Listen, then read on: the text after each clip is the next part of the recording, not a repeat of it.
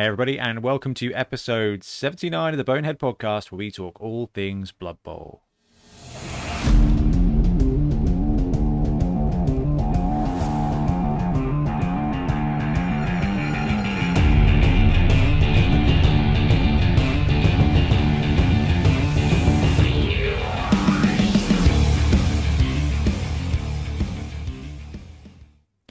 Welcome back. I'm Ben, and once again, I'm joined by Blood Tithe Ben. How you doing, BT? Hello, how you doing? Not bad, man. You all right? Oh, I asked first. Yeah, I'm keen. I like it. I like it. And as we're doing a video version, you can see up here that we are also joined today by Sam Frenzy Garner. How you doing, Sam? Howdy. Howdy. Yeah, not too bad, thanks. Playing it cool. Playing it cool. I like it.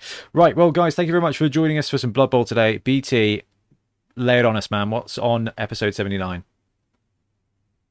Today we've got some fun topics. We're going to be talking about getting some tournament teams paint ready pretty quick. We've all been in that boat, and I think we can all give our own opinions and tips. We'll be talking about fixing goblins, or trying to potentially fix goblins, because they're not brilliant at the moment. And we'll also be predicting some results for Bombvember, which is the upcoming tournament in a couple of weeks. Exactly. So goblins are lagging behind like a massive amount when it comes to constructed Blood Bowl, i.e. tournaments and things like that.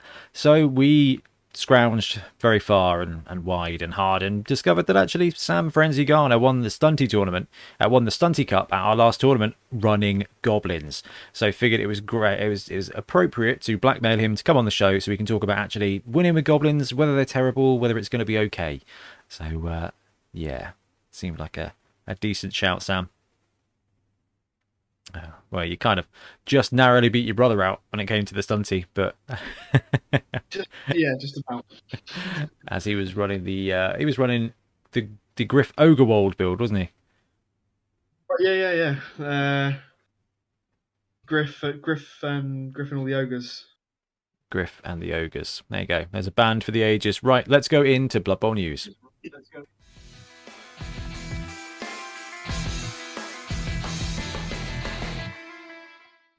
Okay, so Blood Bowl news-wise, there's actually a couple of Games Workshop things. We've already taken a big dive into the Khorne team, a couple of episodes, but I mean, we've got Sam here, Sam Frenzy Garner, not just, not just a fun name. Sam's also a bit of a pro when it comes to Khorne. What do you reckon to the new Khorne team, Sam? Sad to see the loss of all the demons, but Well, I mean, it ticks all the boxes, doesn't it? do you think we'll lose the demons of Khorne as well? I meant, sorry, in the team itself. Yeah, but do you think we'll see them run So- run like, because there's the NAF one, isn't there, from Blood Bowl 1, like, and then GW have released the new Khorne one, or are releasing the new Khorne one. I mean, do you think they're going to do you think they're going to get rid of demons of Khorne, or still run it as a viable option as well? Yeah, I reckon they're too similar, and the NAF will stop running them. I think that would be a shame. Although, because I don't know, I mean, I like this new Khorne one. The strength 4 boys are just pretty potent.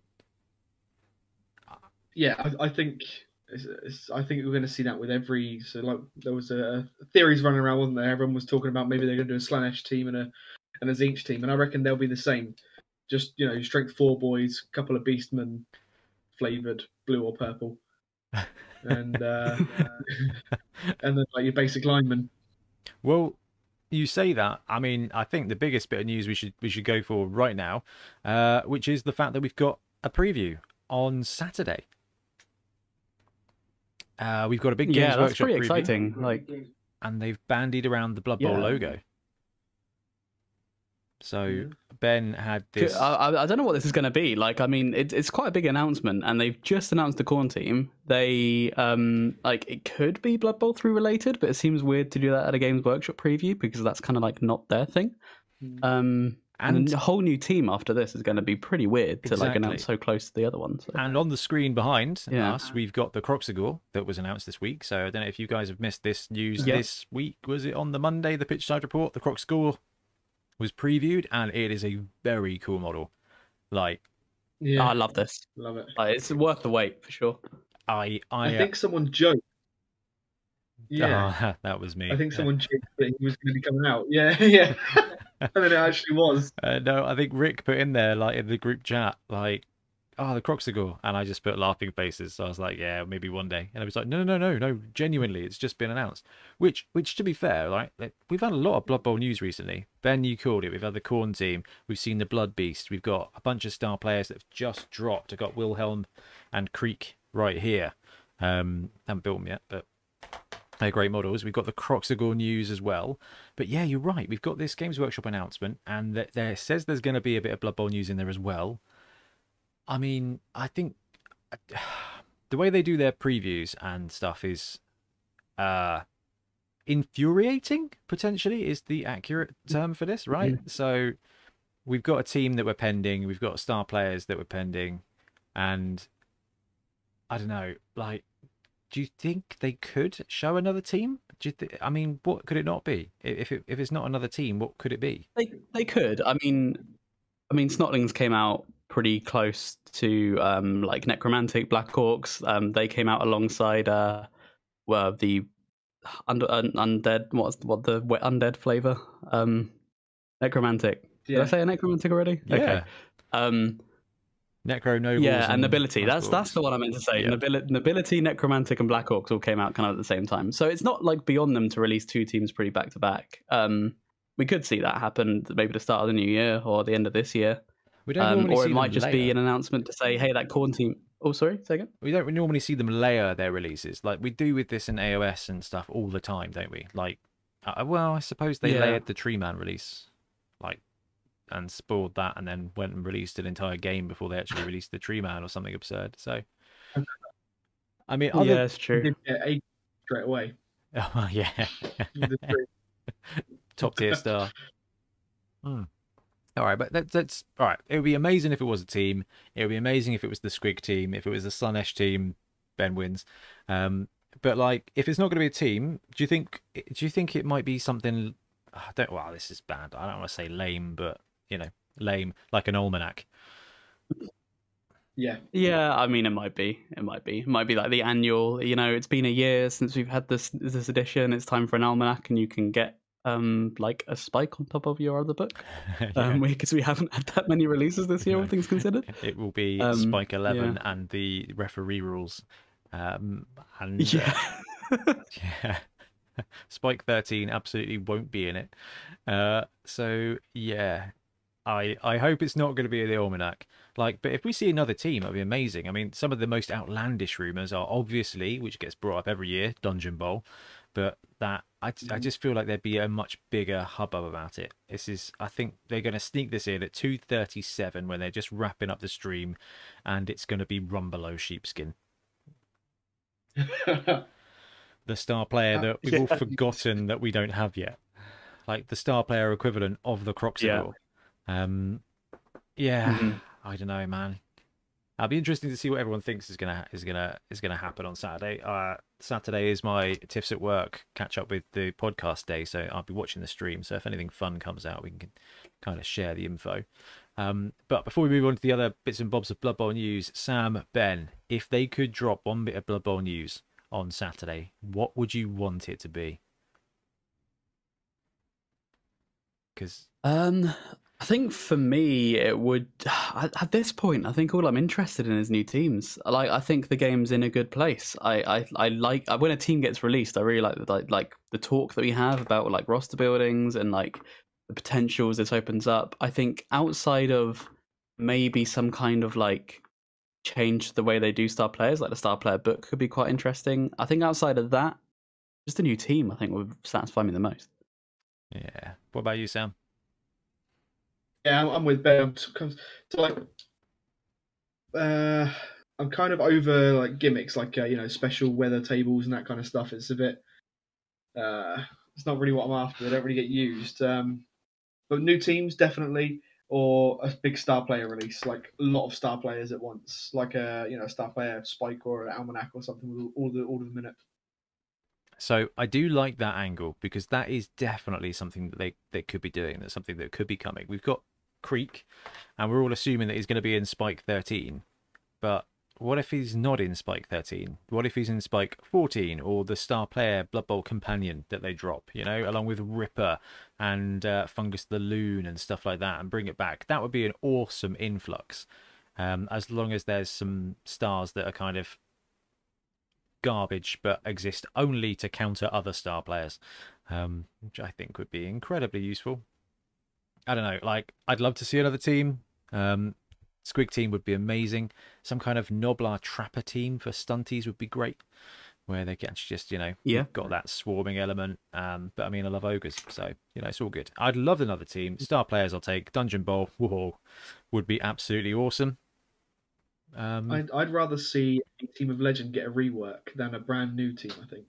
I'd love to see Khemri or High Elves brought into line properly redone.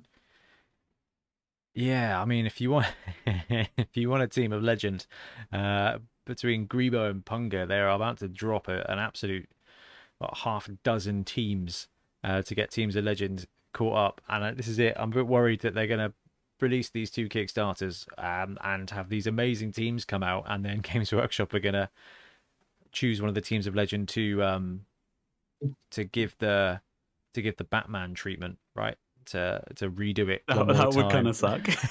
Yeah. It would be absolutely brutal. The good thing about those companies, especially Grebo, is that they tend to bounce real quick. Like when the Black Orc team got released, they just created some more Black Orcs for their Orc team so that you could get that team really quickly. So if you know, if they do drop like a Chorf edition or something, I think they'd be up on it really, really, really quickly. Anyway, so big stuff coming out this Saturday, potentially. Probably not, but you never know. It could be really good. The Croxagore has been spoiled. It'll be interesting to see when he's coming out. No rules changes for that. So if you've ever wanted a Croxagore and you haven't found one by now, Games Workshop will do another one, and looks like it's Forge World, isn't it? Yeah. Well, they're very well painted. I'll give them that. Yeah, they will pre-order soon. Doesn't actually say whether it's Forge World or not, I don't think. But I mean, it looks like it will be. It will be. This looks like Windsor Chog. Does, yeah. Really big time. This guy really looks like Windsor Chog style. So it's almost the same pose as I think they're all kind of, I mean, at least they're on 2 feet. Like this is this is something. Now we've got some very cool star players coming soon, and I know that the meta is like up in arms against those star players, but actually they are a cool element, and the fact that so many teams can take them makes them kind of worthwhile picking up a lot of the time. The good thing is Creek, who has landed, is a chunk of resin. Like, this guy is massive. So Creek Rust Gouger, who we don't have rules for. We now have Rumbelow with rules and no model, and we have Creek Rust Gouger, model with no rules. So quite interesting to see how long we're going to wait to see how the Verminator plays out. I think we've got a pretty good idea of what he's going to be. And then we've got Wilhelm Chaney, which is quite a good model. But again, I'm not sure. They're in the bath at the moment, like they're washing up, so I can glue them together on Saturday.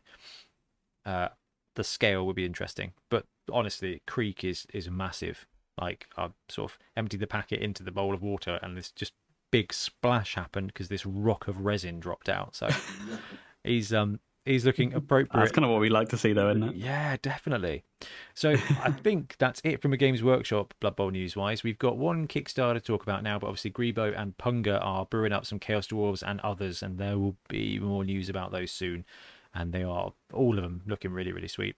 Rough and Tumble is a game being made. Now, don't worry too much about the game, but it's being made by Cross Lances. Now, Cross Lances did the murdery princess ones, did the leprechaun team, I think. Ben, is that right? Yeah, they did. Yeah, this is the Huitron that Triplo loves, and it did in fact flag us up with this one. So this is called Rough and Tumble, and smuggled down deep inside what it looks to be quite an interesting game, like hex-based chess, basically, with some, honestly, just kind of Mordheim models, which is pretty cool. They've got halflings and they've got Skaven, and there is a halfling and a Skaven fantasy football team in there.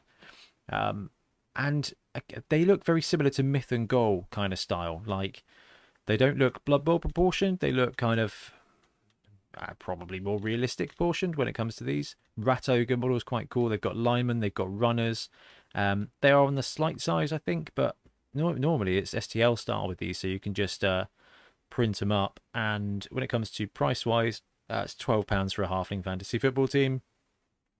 It's £13 for a rat fantasy football team. And normally there's a double, yeah, £24 for 2 fantasy football teams. And the cool thing about 3D printing is you can scale them up or down. So if you're in the market for an alternative halfling or Skaven team, Cross Lances has got you covered. I don't think, well, I mean, 3D print Skaven team wise, Punga's probably leading the way with that one. But as for halflings, when it comes to 3D printed, it's kind of leprechauns or these ones, I think.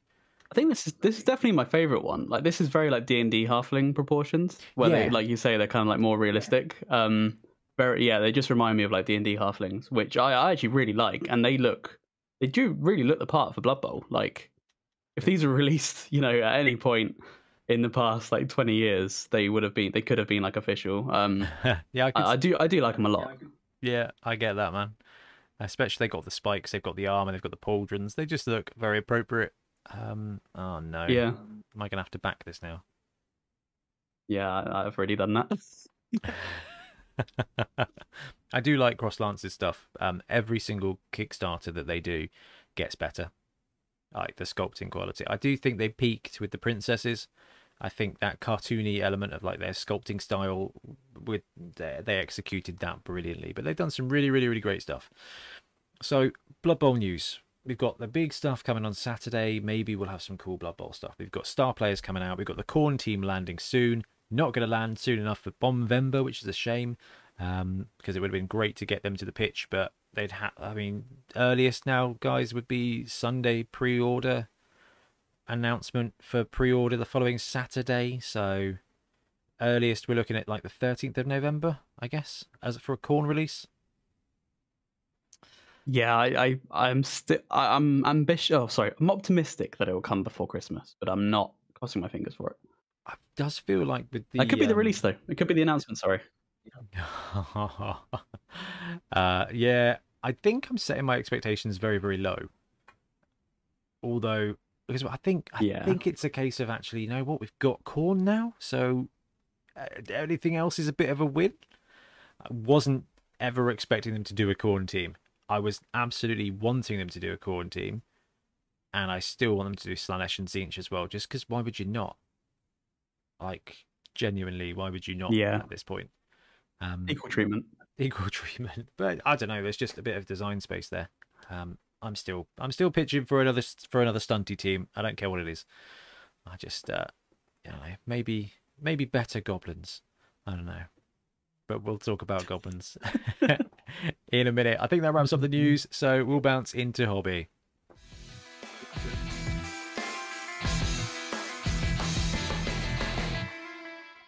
Okay, so let's talk hobby. I can see that Ben's painting, and I'm pretty sure that Sam's painting at the moment as it is. So, guys, games, buying, painting, building, what's on the table? Sam, we'll start with you. So, obviously, I haven't left the Bombvember team to the last minute. They're definitely not sat on the desk half painted.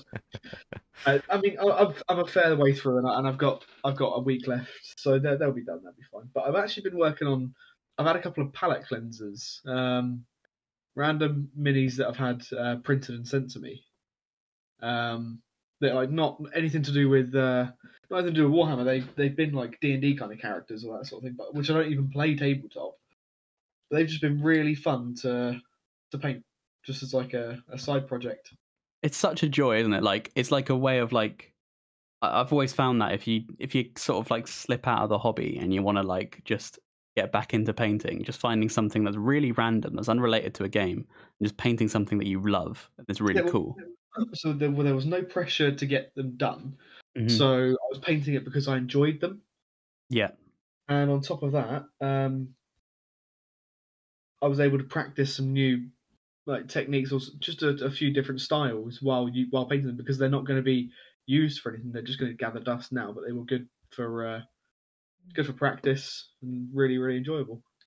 Yeah, that gin you did was really cool. I love them.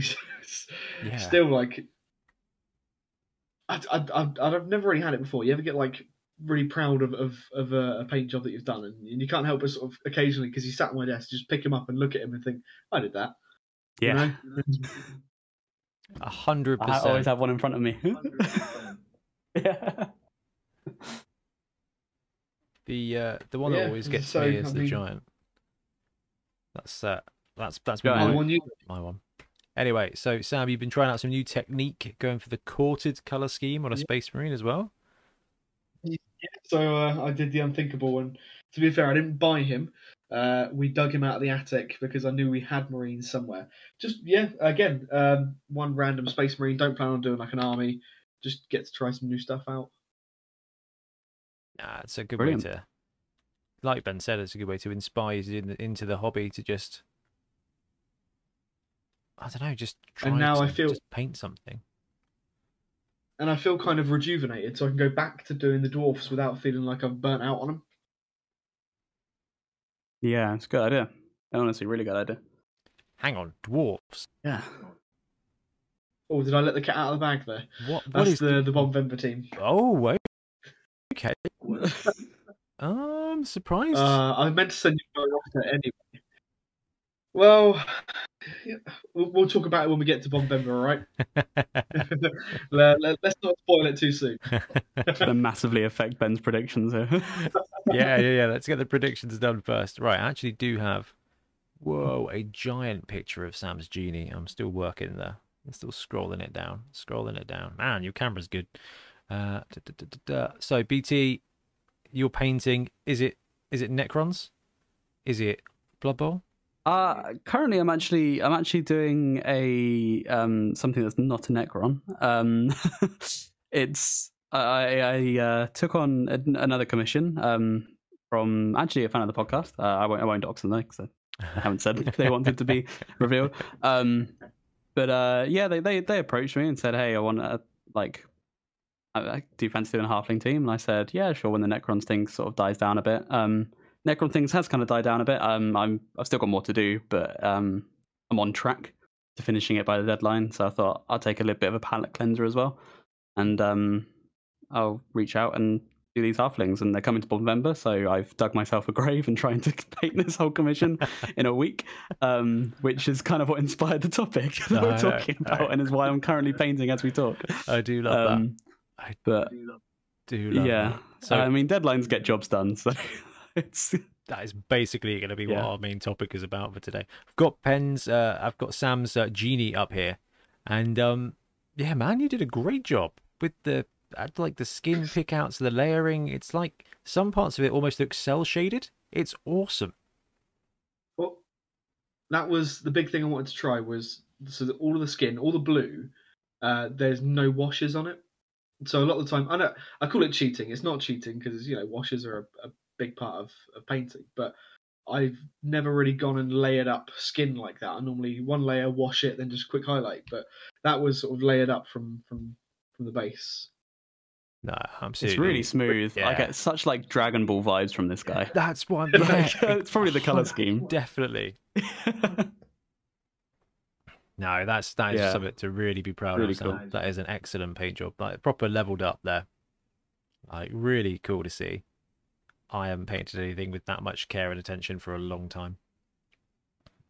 Which will definitely come in handy though in this in the main topic. So hobby wise, I've done no hobby. It has been a ridiculously busy 3 weeks. We were getting ready for the wedding, had the wedding, then went straight on a honeymoon, which was awesome, and came back and literally had a day, and then started my new job, and then got to the weekend, and then had another wedding where we went away for the weekend. But it's really nice wedding, like 2 really nice weddings, and now this week is kind of just catching up with the real world.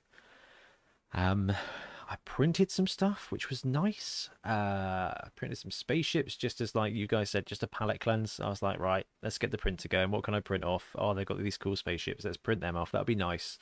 And then tried to print off the bases, and it all went horribly wrong. Because printing bases is just unnecessarily difficult. Printing circles is hard. Because you either have to print really hard. you either have to print them flat on the base, or, which is bad, which is what I did with a raft, but a 0.3 mil raft, which was too small. which meant I had to like crack it off. That was awful. I had to order a Stanley knife just to get it off the plate. Yeah, it's not fun.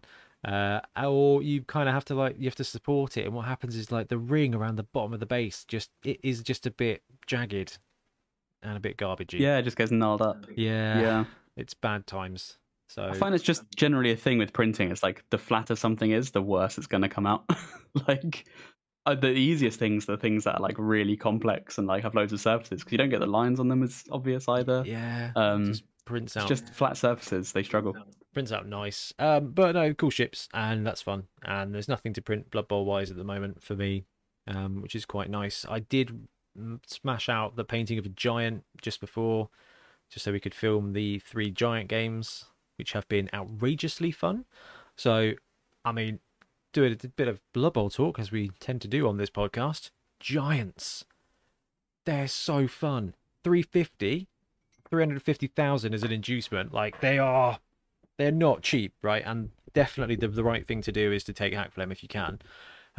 But Mighty Blow +2 multiple block is just awesome when you're strength 7. That's 2 strength 5 blocks. It's wicked. And their movement 7, and everyone forgets about the giant blitz because 7 squares of movement is a monstrous amount of pitch. Like one of the games I played with them, one of the coaches was contemplating trying to get the ball to the giant because that was 14 plus squares of movement. I was like, actually, I can score if the giant gets the ball here. And yeah, you can because that is that's 18 squares. Is that 18 squares with some rushes that the giant can get? It's just got Edge 5+ though, which does suck a bit. But they have been such good fun. And hilariously, they get drawn to each other. But I think if a team could take a giant and the other one couldn't, it would be a very good equalizing factor. Sadly, and this falls the same with all kind of star players and stuff, I think Hack Flem and a wizard is going to be better than a giant. Because you get Hack Flem's Edge all the time, and the wizard fireball gets you the opportunity to create a turnover to pop out a ball so that you can swoop in and get it with your outrageous Edge 1+ thing. I think that's probably a better combo if you're 350 down and you can take Hack Flem. But I don't know. I strongly recommend anybody who's got a league or anything like that, or just a day to play Blood Bowl, have a giant week or a giant day because try it. It's completely different. Like I've definitely played suboptimally because I was like, ooh, giant. Like, let's do things with the giant. If I'd just not used the giant, I probably would have played better. But I don't know, man. Just when you knock down 2 people in one turn with a giant piece and then Mighty Blow +2, and it's just wicked. Like, that's probably been my Blood Bowl highlight for the last multiple months, is just having giants everywhere. So good. 10 out of 10. Would recommend. Been a long time coming. Yeah, did like that. Games wise, have you guys got any fun games in recently? We played a game against each other, didn't we, Sam? We did actually, yeah. I was just popped into my mind as well. Yeah, really I good. think that's the only tabletop game I've played recently in the last couple of weeks. But yeah, we tried one-page Hammer. rules. Yeah. Mhm. I've seen this like on social media and like YouTube and stuff like pop up more and more frequently. And yeah, we gave it a go, and it's just sort of like it's kind of like an open source like Warhammer template. I can best describe it. It's all like community funded and stuff, and they've got like quite a successful Patreon, and they've pretty much broken down Warhammer into its kind of like a core game that is kind of easier to refine, easier to like balance and things like that, and it's just simple and fun, and we had a great time. Yeah. You hit the head where you described it, didn't you? It's like they've got a bunch of different like Warhammer kind of games. They've got the fantasy, they've got like the sci-fi, and and then you've got the skirmish size or the war game size. But they've all at their core, they've all got the same kind of rules. You know, everything behaves the same, moves the same. You've got the same actions you can take. Weapons do basically the same thing, and so if you can play one, you can play them all, and it doesn't take long to learn, did it? What was it? That was our first time playing, and it took us, was it an hour and a half to play like a hour and a half. size battle? Yeah. It's just so smooth, and like we tried, even if they've got some the core game is free, but they've got some optional, like back the Patreon, and got some optional extra rules like the full rule book. And we tried some things from that. So like there's like a fatigue mechanic that we tried out, which didn't come up too much, but I think could be interesting in a bigger battle, especially with like skeletons or something. Don't talk to me about skeletons. I wonder if we could chat with them and see if they wanted to make a one-page rules fantasy football thing. Maybe. I think Blood Bowl's in a pretty good space though. They It doesn't need it in the same way Warhammer They seem to be does. going after everything, don't they? Yeah, that's true. There is a Battlefield Gothic one. I think. Yeah.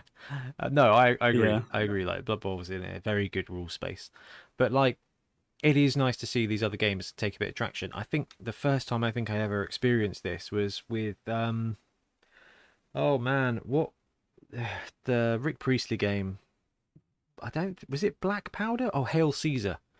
When he did Hail Caesar, and it was like a different take on Warhammer. That, and when Mantic released Kings of War, and it was like, oh, there's a different way to play. Like you can key in to different things, and I love the Age of Sigmar models, but the game is just I have more fun at work.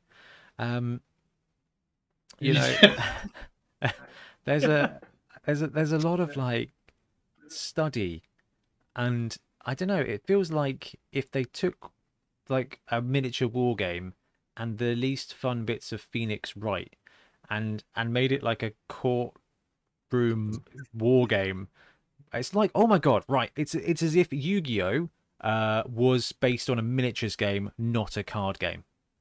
That's how I see Age of Sigmar. Yeah, that's pretty accurate. Yeah, it's got some comparisons to Yu-Gi-Oh for sure. You've seen the and I'm Joey. meme, haven't you? The Yu-Gi-Oh power creep one, where it's then and now. Have you seen that? And like No. So the image is like then was like I can't remember the name of the card, but the card's description was like, this card gains 300 attack power for every dragon your opponent controls. Nice and simple. And then now it's like the card has like a wall of text, and it's like an XYZ fusion dragon, and it's like 3 or 4 paragraphs of text, and the guy's like, I don't know what this means. That's how I feel about Age of Sigmar. Like, everyone complained that fantasy was complicated, but man, I don't understand Age of Sigmar. Like, I don't get it. You don't whip out your proprietary dual scope and with like a little microscope to read your card. Yeah, that's why I love Blood Bowl. It's because there's a ton of stuff you can bolt on, like a ton of extra stuff. Death Zone, you know, you've got all of Sam's favorite weather charts and things like that. But like, you don't need it. You can play a pickup game of Blood Bowl. Blood Bowl 7s is the best way to do this. You choose 4 positionals and you add up to 600 with the rest, right? And then you just play a game.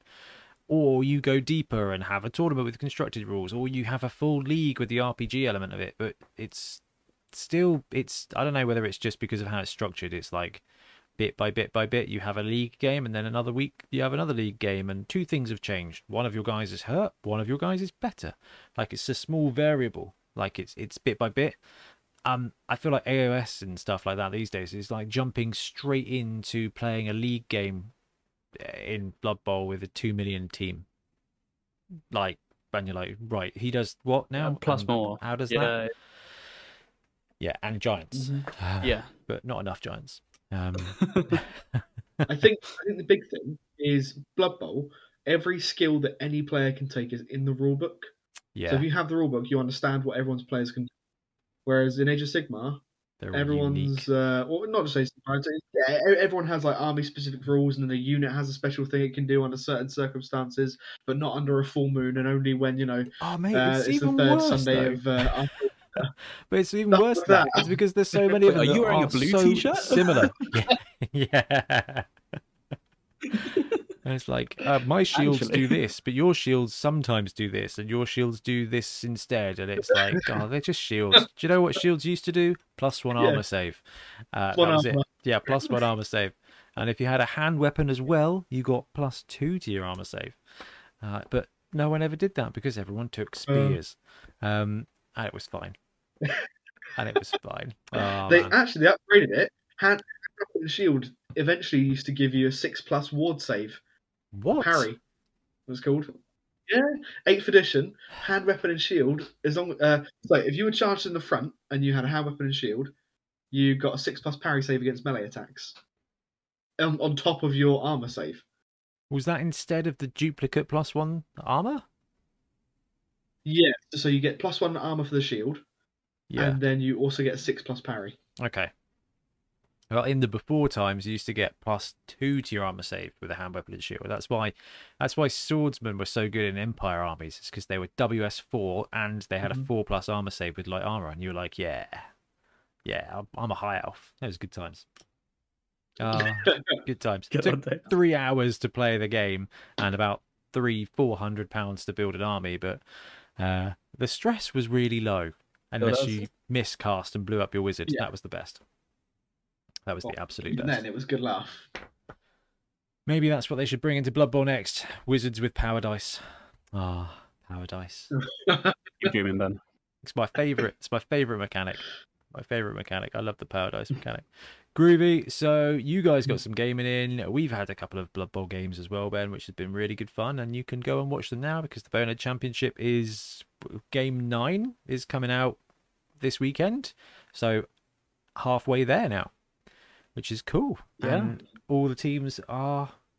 It's been fun. It's been really fun to chop and change and see how they're developing. Some teams have been more lucky than others. Skaven had a very bad game, as Skaven tend to do. I'm really glad that was caught on camera. No, wicked. Cool. Any more on the hobby buying, building? Well, are you guys picking up corn? Are you not going to pick up corn? I have to pick up I'm sure corn. I will. You know, got to pick up corn. Sam, Yeah. Frenzy Who's the Garner, name, isn't got to pick up corn. Absolutely. I'll pick up one, but I'll probably get a different. I'll get a proxy for the big guy. Yeah. I really like your Pit Lord. Oh, that Pit Lord is really good. That's Grebo, isn't it, Ben? Oh yeah, the Grebo. Yeah. Maybe wait till for they sure. redo it in Greeblood though. Because when they do the Greeblood, 100% do. Yes. Otherwise, you'll be. yeah. I think I've gone through about 3 bottles of super glue in repairing those wings. So You didn't pin them? I have now. Oh. Yeah, it just took 3 bottles. Oh, Sam, you got the proper bloodthirst, haven't you, Sam? So you are familiar with the need to. You sold it. I sold it on. Yeah, after Tombstone, I retired them and I sold them on to Rich. Oh wow, okay. But yeah, no, that one was resin actually. That was the original sculpt of that Bloodthirster was metal, but I got I think it was Failcast, to be honest. Failcast. Yeah, all the old resin stuff, all metal stuff is, yeah. Games Workshop have been through some stuff, haven't they? Like they put us through some stuff as well. Well, yeah, Failcast, killing off Warhammer, and then Warhammer Minus has been interesting too. First time I saw you type, I assumed it was a typo, and I was like, actually, that's slight. And then you did it again. No, that's the thing. I cannot give it a plus, I'm afraid. The painting tutorials have been good, but when you have to advertise your service as having over 120 minutes of content, then then you're trying too hard. Yeah. Then you're trying a little too hard. It's like, oh no. Anyway, talking about painting, we should bounce into our main topic, which is about how to desperately paint up a tournament team in no time at all.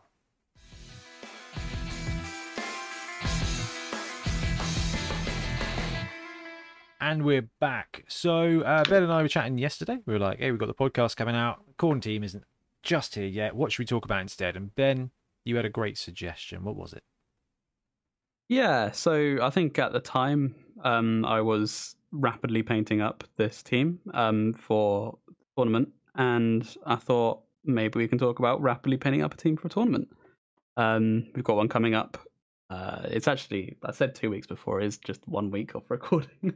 It's 9 days. That's 9 more days than I normally spend. Yeah, it's true. It's close. Yeah, it's close enough.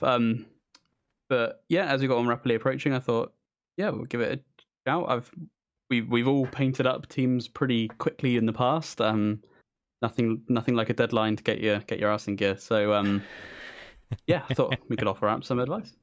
Absolutely. So when was the last time you guys, we'll ignore Ben right now painting his team. When was the last time you went through the rigmarole of going, oh, I need to get this team ready? Stat. like tonight. It's happening to me right now. Like, they're not finished. Like fantastic. So when was the last time I had to do it? Ben, what was the last tournament we played in, or We did Isle of Wight Sand Bowl.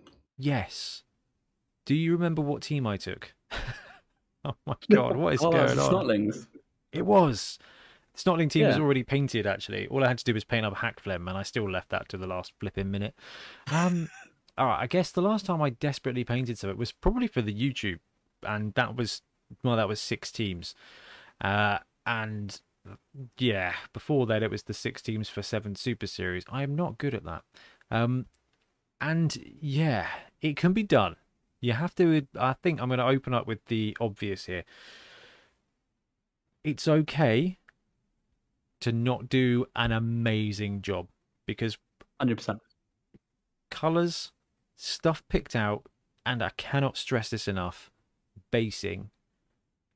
And it doesn't have to be complicated, but if your team looks finished, that's all you need. Like, I so many times I've just been like, you know what, let's get the colours on.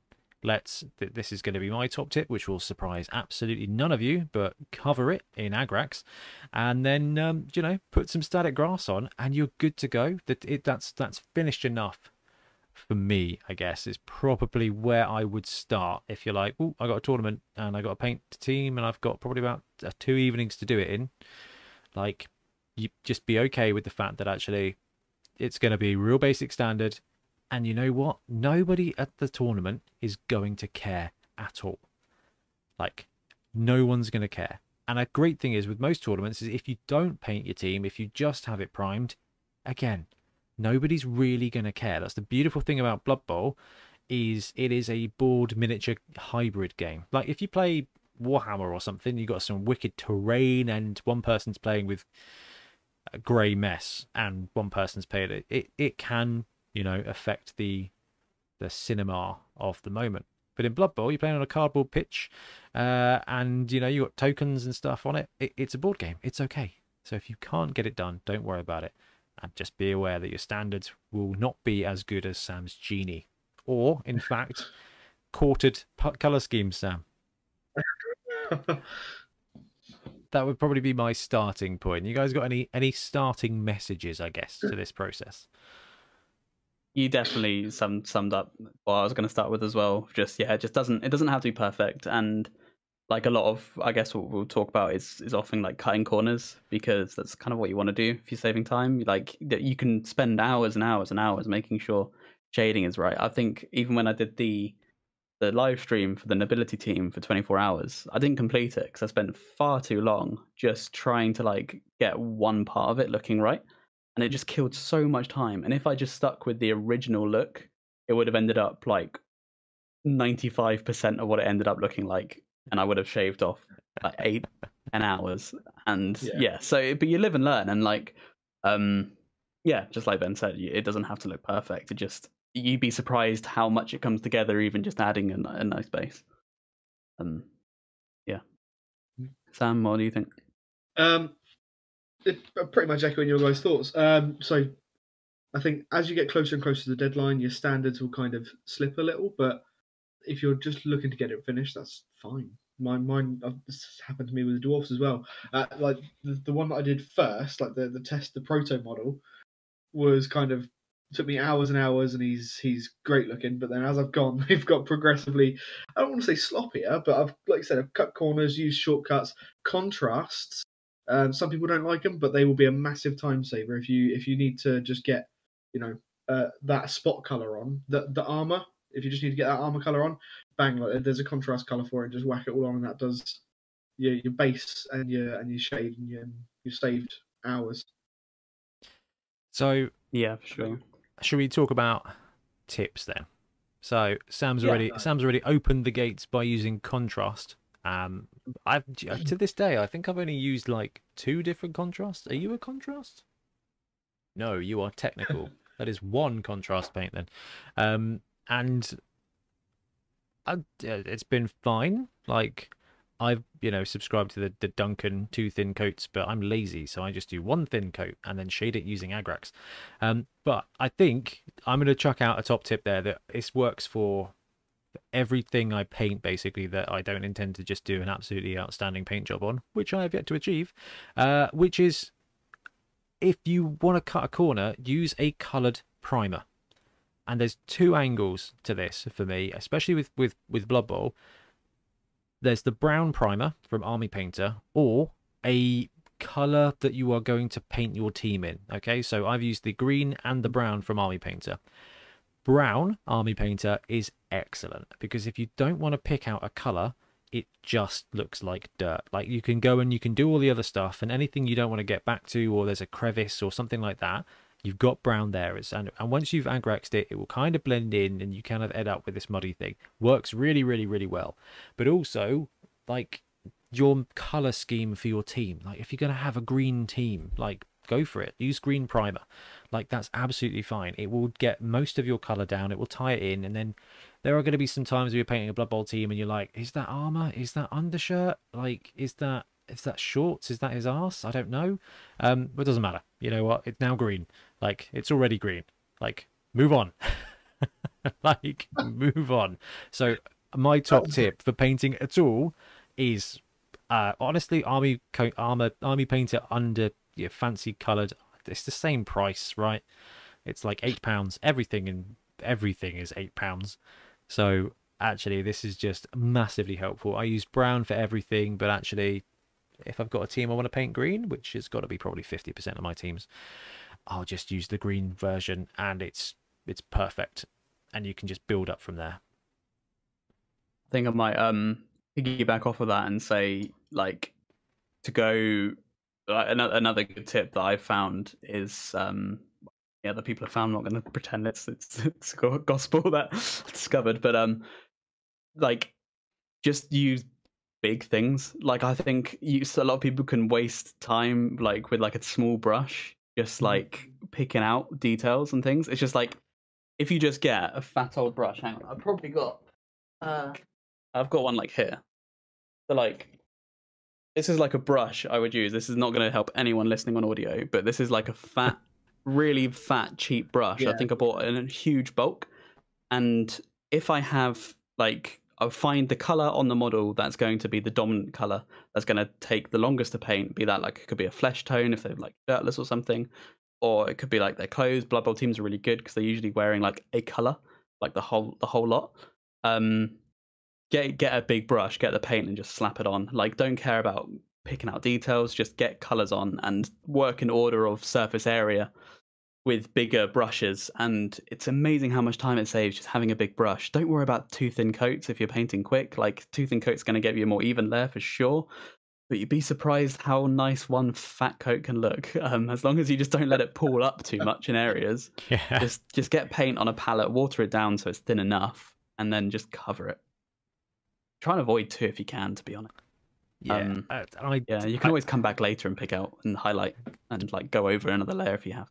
That's it. Yeah. And you're exactly right. I don't know if you guys, you can see on camera, this is probably not going to pull out very well on the green screen, but I've got a random Punga Rotter, and I painted it brown, and then I painted on its yellow stuff, and then I painted on its flesh stuff. And quite honestly, once I've Agraxed that, you can then pick out anything fancy you want. That dude's done. Like Ben says, just big areas, big colours, go, go, go. Right, and it's all right. And I think I'm going to jump in here and just say that I painted up the sevens teams, and now I've painted up these teams, and they're not great. But I know that if I wanted to make them better, they're already painted now. So if I want to go back and add a couple of extra layers of paint, like, it's going to be fine. Like, if I want to do some bits and make them look better, I can. So don't be like, oh, I've got this chaos team and I want to make them look really good. Like, yeah, that's fine. You can still go back, like, get it painted for the tournament, and then you can still go back and then do all the work. You've already got something to work on at that point. So top tips so far. We've got use contrasts. That's cool. You've got cheat massively with Ben's patented undercolor. Just one and spray it. I'm running a brown team today. And like Ben says, big colors, big brush, big time save. Yeah. working order of surface area. Yeah, they used to do that Um, kind of painting technique of, what was it? Was it painting out? Like painting from the Yeah. inside out, but that is the reverse of what Ben is saying here. Kind of, you want to paint sometimes. paint Yeah. big to little, as opposed to the other way around, where the areas. Yeah. Yeah. No, I like that. Sam, any top tips? My tip actually runs sort of counterpoint to yours because I spray everything white. Like, I just pulled out some colours here. If I undercoat something white, I've got Black Templar, Guilliman Flesh, and Snakebite Leather. Those three contrast colours will cover 50% of the Blood Bowl model. All right. And all you need left. Yeah. If you're painting is- contrast, definitely, Yeah. use the appropriate undercut. I don't know how well contrast would work over brown. I don't think it would, but yeah. So if your last minute team's not even started, then spray them white and slap loads of contrast on them, and you cannot go wrong. Oh, just dropped my guy. That's fine. At least I'm not sorting out the painting thing. Now, can we talk bases real quick? So, Yeah. I base mine as I build them. Like, I'll build the guys, and then, well, because of how I operate, I will build a team, undercoat it, and then move on forever, and then go, oh, I need that team. Where is it? And then it's ready to go. So when building your team, decide how you want to do the bases. If you want to do it real quick, you can buy some bases. I think we've all been there where we've got either 3D printed bases, resin bases. The Games Workshop Shattered Earth ones actually paint up really cool as like a dungeon kind of terrain. You don't have to do your bases. I am a big fan of like PVA and sand, but that's probably because I'm now very old school. I'm 100% agree. Like I PVA and sand everything. It's so much faster. It's so much faster than faffing around with basing material and trying to avoid feet, especially if they're already on it. Yeah. Just dunk it in PVA. Oh, not dunk a model in PVA. Do not do that. Just and finish. Put your PVA on. Yeah, I found something I've done recently. Actually, is I've put my PVA in a teeny little dropper bottle. Like it's one that looks like a any paint dropper bottles bottle. there. I do, but I bet it means you took can it out get of a like giant onto the dropper base bottle. proper. Yeah, that's Yes. yeah. Yeah, that's Pant into something small that you can get inside the feet with, and then it saves you even more time. nah. I And use just like move around. very cheap, very bad like brushes Yeah, bad brush. for PVA, and then just throw them in a river when I'm finished with it. No, you reuse them as much as you can. You can't. Yeah, no, you reuse them as much as you can, and then you give up, and it turns into a PVA formed cocktail stick, and you carry on using it. In fact, I use my cocktail stick is good. Like, yes. That's actually yeah. I use my patented Citadel tool. Oh, you've got the spreader, have you? Bougie. Right? The flat end and the thin end. That is 100% the cheekiest thing I think Games Workshop have ever made. They swear by it. It's really, really good. And do you know what? I think the painting handle is also the other most like obvious. Are you seriously selling me this? That it turns out to be quite useful. You know how you hold that model with your hand? What if you held something else that held that model? That was my attitude to begin with, and I tried it, and I was like, "Wow, this is the future."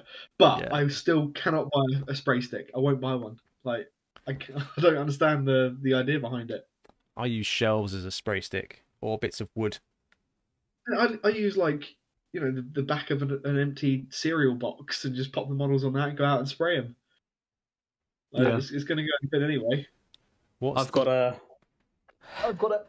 a cardboard pizza base from Hot and Spicy from 2019. Nice. There you go. That is really good. See how many different colours are on it. Sainsbury's. Yeah, there we go. It used to be an old Celebrations tin lid because if you flip it upside down, it's got the rim so stuff doesn't fall off. Genius. That is good. We lost. That is good. Yeah, I've just switched that off for a sec, chaps, as we're not talking about anything. Craig has used a PC before. I know that because I now have that PC, and you can see on the top where he's got rings. It's quite hilarious. It was black. He's undercoated something black on it, and you can see 25mm bases, like 10 of them, on top of on top of the tower unit. I'm like, oh, what an absolute animal! But fair enough. So yes, build the team all in one go. Decide what you're going to do basing wise. If you build them one night and then to put your PVA and stuff on the bases, you can leave them, and then the next time you prime them all done. I am a big fan of prime and base like together, so that it's done. Yeah. It's not the fanciest way of doing it, but it will rush you to completeness even quicker, because it all blends in. Like, it all blends in. This is why I'm so pro brown. Like, is because the ground is brown. Shadows near the ground, they're also brown now. Areas you can't reach with your brush, they're also brown. So it's very, very, very useful, and you can kind of go for it. Now, actually painting the bases, it depends on how you roll. I mean, if you've got fancy spreader tools like Sam, you've probably got the Games Workshop textured free range paints as well. Yes, Grelin. Yeah, and that I used, yeah. do you know what, that does the same thing? You can get Vallejo texture paste as well. I've got a ton of it left over from the Flames of War Team Yankee days, and it's really good stuff. Like, that's fine. Just get some texture down there, and then again, like, when you're looking at layers for this, the actual base itself, you just want a solid color, and then either dry brush over it, or again, I'm going to say it, use Agrax, or a contrast paint, which is I've got Dark Oath Flesh that I've tended to use as a contrast paint for browning stuff, like for just chucking over sand and things like that. Paint the edge black. Black is the correct choice here. Yeah, no disagreements here. Unless in Blood Bowl you want to color code your positionals, so like use red for blitzers and blue. I think that's it's not a bad way to do things at all either. And then any kind of static flock, just to break up that ground area. It doesn't need to be over the whole base, just a few dabs of PVA, chuck it in there, it breaks up the base. You can also use it to hide anything you've missed when it comes to the base, and you're done. Like, it's two stages, but the basing is my favorite bit. That will take a model from barely painted to finished, and you can top it up later. So, and this is why I love small scale models as well, because whether you're painting 15mm, 3mm, whatever, cool base, it just gives it a cool effect and it ties it together. 100%. Yeah. So a very easy way to make a model complete. Yeah, and you can come back to it. And when it comes to Blood Bowl, if you don't have numbers or transfers or anything like that, just grab a Sharpie and write underneath it. Sharpie, white paint, Tipex, whatever you've got, just number your players underneath the base, and you can come back and tidy up later. I think that's probably something else to mention, is because with all of these techniques, you can come back and undo them. Yeah. If you are like, oh, I really wish I'd done a better job with that, now I've ruined the model. None of these tips, you've ruined the model. Like, if you put your contrast on too heavy, you just base coat that little bit again and highlight it to your desire. Like, if you've Agraxed the heck out of something, these paints aren't that thick. Like, this is not Humbrol paint, okay? You are not taking an Airfix model and painting it in what is essentially rubber. Like, that's not... Come on. Do you remember the little tins that you had to use a spoon to open, and then it had just solidified on the inside? I was very young when I used those. Yeah, man. Oh, the smell of Airfix glue in the morning and the evening and the afternoon. We don't remember the afternoon because of the smell of the Airfix glue. It's it's a simpler time. I remember building a rhino in my room with the window closed and the door closed, and Ian got a headache and started moaning and had to go and sit outside. It was hilarious. Incredible. I know. Stupid boy. Cool. So, what other tips and things like this are helpful, Ben? I have noticed another pretty handy one. So it kind of, from what I was saying about, like, you don't spend too long like just going through laboriously highlighting something. A really good way to get a highlight is, and it's a little bit more like stylized perhaps, but really bold highlights are very quick to do and very effective. So if you don't want to go through and kind of like, you know, layer up a nice gradient, or like you don't want to edge highlight everything, just get like a really bright color. Like if you're using like a blue, get like a really bright blue close to white. Like if you're using red, maybe a yellow, something like bright and stark, and then just slap that on an edge, and you or like a corner and things like that. It's you start doing it and you think, wow, this looks wrong. But as you do it to like the whole model, you end up with a kind of a quite a stylized like look, but it's a Serious cool pop. finish and it's not that much effort. I have Think never. how I like am always too scared to do that when it comes to my painting. Yeah. it will you'll start painting through it and you'll probably think this doesn't look too finished, but stick with it and just get it to a point where the model is like done, and that's a pretty damn fast and effective way of painting. It can work pretty well. Like think how like comic books look. That's just all like two colors that highlight each other. Hey, it's kind of like that sort of style. Sam, maybe you should try it on the red areas of that marine. That's gonna be orange. There you go. There you go. Yeah, I was good. I'm not gonna do the in vogue thing where they edge highlight every single angle of the Oh marine. man, Yeah. it looks awful. Like Yeah. I've been enjoying the painting videos, but there's a reason they only show you completing one leg. Yeah. I'm not. Takes a long time. Yeah, no, no. This is not the video for that. So, yeah, on the way of highlighting, Ben, that's a really great shout. I am partial to a cheeky dry brush, to be honest with you. So Yeah. my painting thing is undercoat a model brown or green. Pick out the bold areas, like the block areas, pick your flesh out, pick your uniform out, pick your secondary uniform color, pick out anything in brown or black that you want to be. Now, I wouldn't always, if you're doing this quick, I wouldn't always worry too much about belt loops and about belts, to be honest with you. Like, pick out the metal, it doesn't matter. Like, there's no reason they can't have a red belt with a red shirt. Like, it's not a problem.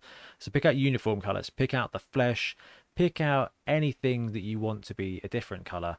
And I personally am an Agrax guy, so you chuck on that shade. If you're using contrast already, you've already got that shading thing. Then what I'll do is, if I want to make a model pop, or it's a bit dull, or I've gone too heavy on the Agrax, because I like to use this brush, which is a large dry brush for my Agrax in, which in itself is probably a terrible technique. I'll just get the base color, and I say dry brush, it's more of a wet brush. Like, just kind of get a bit of paint on the brush, bit of a tissue, swap it off, and then just downward strokes on the areas of the, like, so if I've painted it red and then I've Agraxed it, I've let it dry, I'll get base red on my brush again, and then I will just pop a bit of the paint off and then just down brush on it, or I'll use the same color for the whole model before Agrax if I'm not going to have time to go and do the different colors. So this is a really, really cheaty, lazy way, and is one of those ones that is harder to undo. Is it Karak stone? What's the skull color these days? What's bleach bone now called? It's been through a couple of iterations. I can't see it. I have no idea. I'm not the one to ask here. Whatever the heck bone is, that's something. Yeah, Screaming Skull? Did you? I think that's what it is. Yeah. Yeah. Yes. Thank you, Sam. Actually read that. Perfect. Screaming Skull.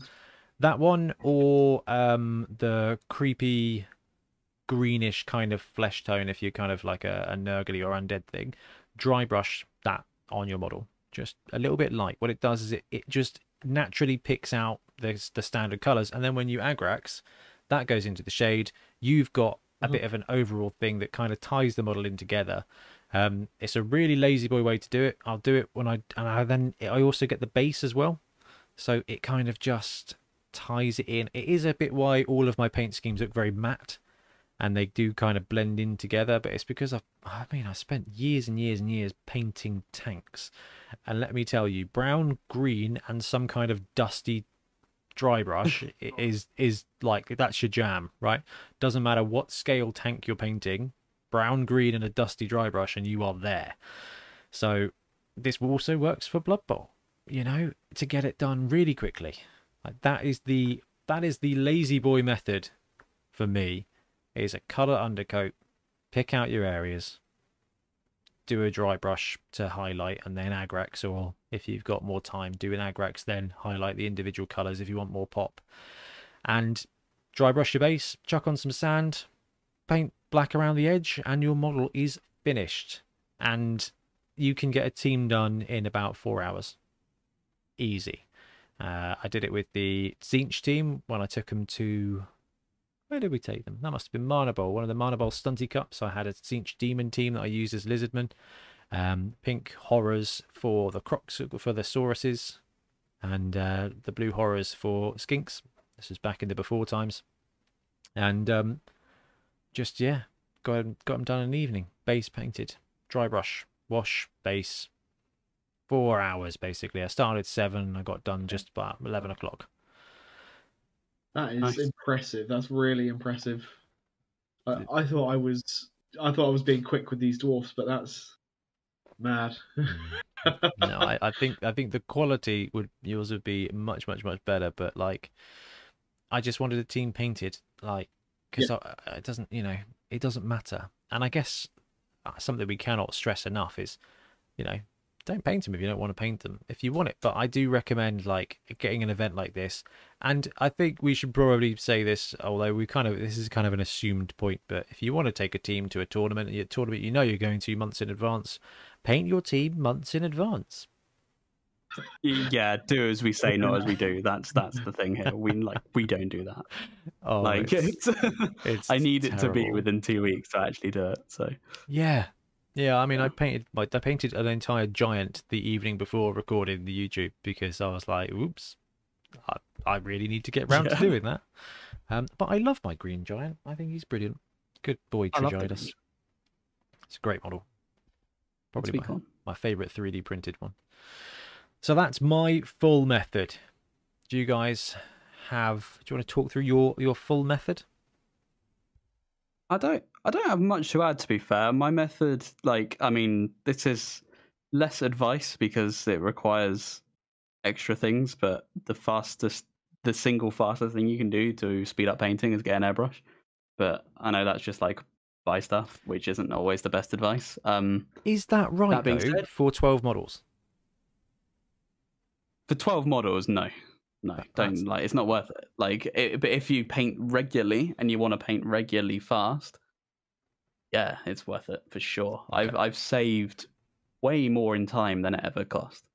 But I do paint quite often, so it's one of these things. If you do paint often, I would say hands down the best thing you can get. If speed is of your interest, like you can slap on black, grey. Sorry, Ben. Could be brown. Then like a white zenithal from above, highlight, and then a color like in ink. So the ones I'm doing at the moment are blue ink over a zenithal, and you end up with a gradient. And it took me 20 minutes to get to an entire team with the gradient highlight all over. So it's like you couldn't do that with a brush. That is next level. But yeah, so it's like it's just that's the one thing. But I don't always like saying people should do that because they are expensive. And yeah, I don't really like suggesting spending money as a tip. So, but I think it's a fair thing to suggest. Like at the end of the day, when I was thinking about this earlier on, so I don't have an airbrush, but I did think like, oh man, if I was pressed for time, I would. I think one of those would really save me some time. They do, yeah. Yeah. They are just big time savers, really. That's all. Like you can achieve what an airbrush does with enough brush work or like enough brush control. But having said that, I know. So when I'm scrolling and stuff and I see paint jobs, normally I can tell that they've used an airbrush, and I don't know what it is. There's something about the finish. Maybe it's the blend or something. I noticed it on Trips Black Orcs actually. They look dusty. There's something about, maybe that's what it is. They get speckled. You can see speckles, and like the type of like the type of blend transition. There's something sort of like too smooth. Yeah, it's so smooth, and I'm like, that's not a brush. That cannot be airbrush. Yeah. But I mean, so when I first got back into the hobby, airbrushes were, I guess they became mainstream when I was gone. I kind of looked at him like cheating, you know. Yeah, Ben. Cheating. Yeah. But it's not, is it? It's an entirely different way of doing it. I don't And think there's anything you with painting. There's nothing really you can do that is cheating. I feel like there's time savers and there's time savers yeah, and that's low pretty much it. standards. but I think, Yes, that's pretty much what we're saying. That's the advice we're giving. by cheating, I meant like you achieve better standards with less effort. But I Yeah, don't 100%. I don't think that's true, because airbrushing, there's skill to it, isn't there? There's technique. I couldn't pick one up and do it because I've never used one. Yeah, there is skill to it, and they do take getting used to. But you are also right with they are less effort. Oh, Like really? the reason I do it is because it's less effort. Yeah, for sure. Like it's a time saver. So it's like if I were to brush like this kind of gradient, I would be way more effort. So they are 100% less effort. But you are also right. Yeah, they are not. They are their own beast, and you can achieve really good results with skill with them as well. So. Any other tips from you, Sam, about your process? Not really. I mean, if I'm in a rush, I use contrast, and that's about it. I really like that. So we've got Sam saying contrast works really well. We've got Ben, who's potentially there from an airbrush angle as well. And we've got me, who's old school but lazy in probably the worst way, like the worst techniques. But that's 3 different ways to do it, and there's just so much potential. But when a team is painted, even if it's painted poorly and lazy, that's the point at which it gets its identity. And you can always go back, and if you're chilling out, your partner's watching garbage TV and you just want to paint some stuff, but you don't know what to paint. Well, actually, get your team and redo the yellow. Do the yellow edge highlighting as you're chilling out. And over time, you'll be able to level up that team and it will just start to look something really special. Or maybe you'll paint a team and then you'll be like, actually, I can do this better. And you'll pick up another box of it and go back and do it. Because I think we've had a couple of guys in our league who've done this. Ian is the cracking one. He painted his human team and then was like, I can do a better job, because Ian's that kind of guy and can do a better job. So he picked up another human team because he was like, actually, I've leveled up now. I want to go and do this. I want to take my time with this because I painted this one up. But actually, I'm a huge proponent of get the base colors down, get the agrax to tie in, get the basing done, and then you can go back later and you can build up those highlights. You can do more stuff, but that's all you have to do. And I think that takes it to a medium level. Like, you can just undercoat, block paint the colors and leave it as it is, but an agrax to tie in, a bit of a dry brush to tie in, using contrast to have the shade, using blue ink over a pink zenithal. No, that was for yellow, wasn't it, Ben? Yeah, yellow over pink is really good. Absolutely outrageous. Like like puddle duck yellow was insane. Oh yes, that was the raincoat. The raincoat Skaven, raincoat rats hashtag. Like there's a ton of stuff you can do, but when it comes to painting for a tournament, keep it simple and just base it. No one else sees anything. That's my top tip. The base is all that matters, and you can go back and top up everything else later, but appropriately, like budget the right amount of time, etc., etc., etc. But you very well may not. Or you could do the other wise thing, which is just have one team for your tournaments. And I think Rich Saxby's a big fan for this one, isn't he? He's like, I've got my tournament team. It's painted. When I want to go to a tournament, I look at the teams I've got painted and I pick one of those. Whereas I'm very much like a cool excuse to build a new team. Like, what can we take to this one? What will the viewers choose? That was it. That's why we took Snotlings. That's why I took Snotlings, is because the YouTube viewers voted. Like 600 people were like, nah, take Snotlings. And you know what? I did all right. It was good. And he saw that it was good. Probably mostly because of hack them. Actually, no, because of accurate bombers. That was where it was at. And you know what? Talking of bombers, let's take a quick break and come back with Goblin Shenanigans.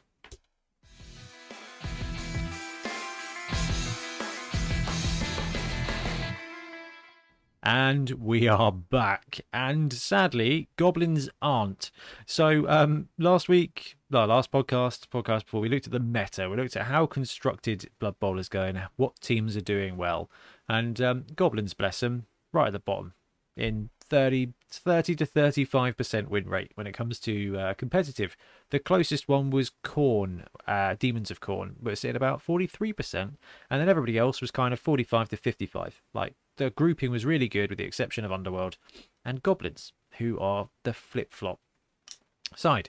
So we've been threatening to grab Sam and talk about this for a little while because Goblins got massively changed in this edition, I think. Like, how they used to run versus how they run now, I think, is quite different. But Sam has proven that you can still win with Goblins.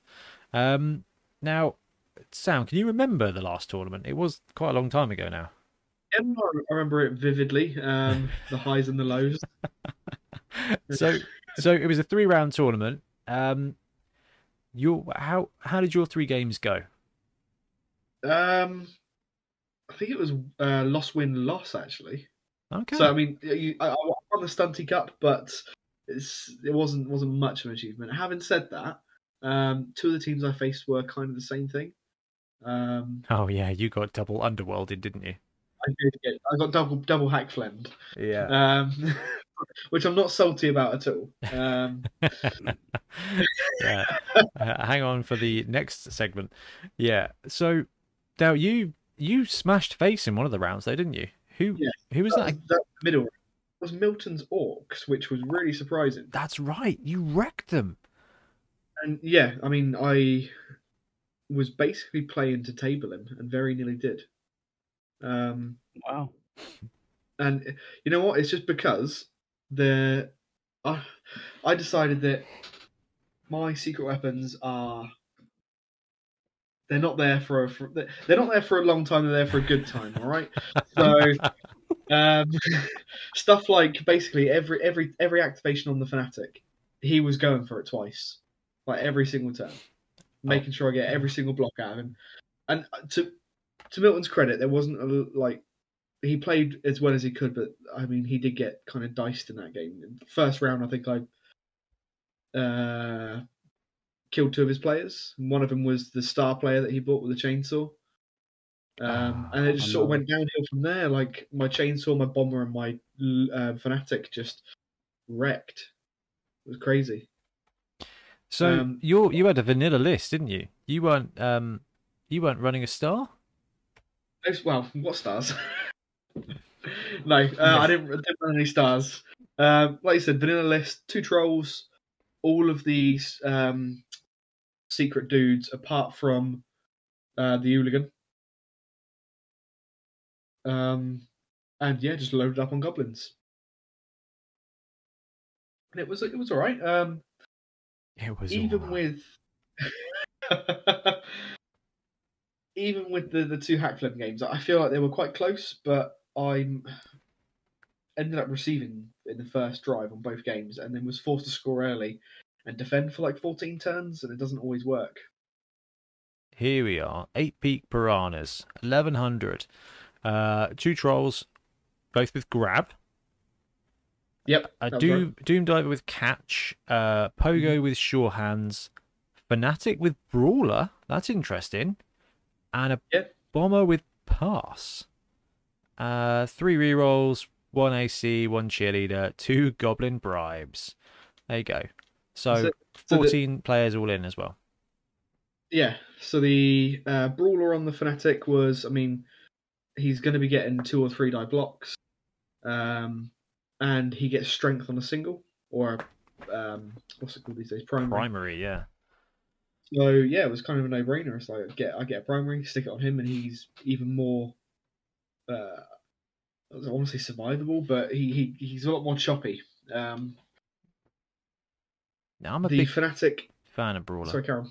I'm a big fan of brawler. Well, I mean, it was going to be block, but I didn't have enough secondaries to go that far. So brawler was kind of the next best thing. Yeah, sure hands on the pogo. I do like that move. Okay. The plan there is Pogo picks the ball up with sure hands, hands it off to the Doom Diver who's got catch, and then pray that the troll can throw the Doom Diver. So, Ben, you started Blood Bowl with goblins. And Sam, did you ever run goblins in the old edition, or you only run them in the new one? Only on BB2, which also didn't include the Doom Diver. That is true, yeah. The Doom Diver used to be an absolute piece. So, biggest changes for goblins in this edition. What do you think? What do you think is the biggest thing that's hurt them? Is it that star player situation? I We've lost Ben's audio. No, that was my bad. Sorry, I was muted. Okay. Yeah, I was going to say I don't really remember playing many games with goblins without the extra fanatic, at least, or the chainsaw. Yeah, I like it's having the extra like cheap stars was so crucial to them. I think maybe just the way the I don't know, because yeah, I'm not really sure, to be honest. Like I never found them to be that restrictive. Like they weren't a good team, but Yeah. they could hold their own. So now it just seems so much harder to do that. It seems really, really strange, and I don't know if it is because goblins have statistically got worse in this edition. Like they've lost like 5 win percentage points, but the thing is, the other stunty teams have also bounced up. So I mean, ogres are sitting at a 50% win rate, right? They're right up there. Halflings are 49%. Snotlings, I think, with something like 47, 48%. And goblins are just tanking at the bottom there at 35. And the difference in this edition to the last edition is massively the fact you've lost it. Well, I mean, how much were their star players? Like 80k for a ball and chain guy? Like, yeah. That's just an awesome pickup. Like, you normally have the TV to be able to take him, and from a tournament point of view, he was simply better as well because he had Mighty Blow. So it was that you had essentially a better positional to choose, and you could take Nobler Blackwart, who already had dodge on your chainsaw, so he was immediately more survivable. So like, you've got these vanilla pieces, but if you could take one chainsaw, it would have been Nobler in a tournament sort of situation, and even in a league situation. And you know, Fungus the Loon having that Mighty Blow +1, just being able to take one of those guys. I mean, you can take a bribe, or you could take a bribe and for 30k have it also be a dude, which is essentially what each of those star players was. The bomber was, you know, fine, and it is a shame, but I think goblins lost their edge in that they were always the strongest of stunties. Now goblins they can bash, they can seriously bash. You've got 2 trolls, you've got a chainsaw, you've got a loony. Sam's proven this. You can bash orcs in a tournament setting almost off the pitch. Like, you can wipe out. I think goblins are just really high on the combo factor, and swoop getting nerfed a little bit hasn't helped them with their combo element.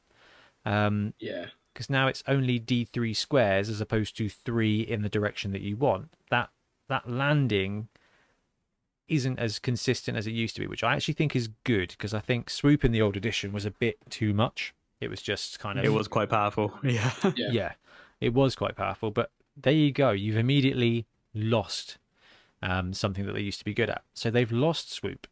They've lost a selection of star players that were cheap enough for you to be able to take, because they were cheaper than your players, right? Basically, they were the same price as the players. I just, where do we go from here? Like, how can you win with goblins? Why aren't we seeing them still win? I've played them at stunty events, and they're tough. Goblins are hench when you're playing in a stunty environment.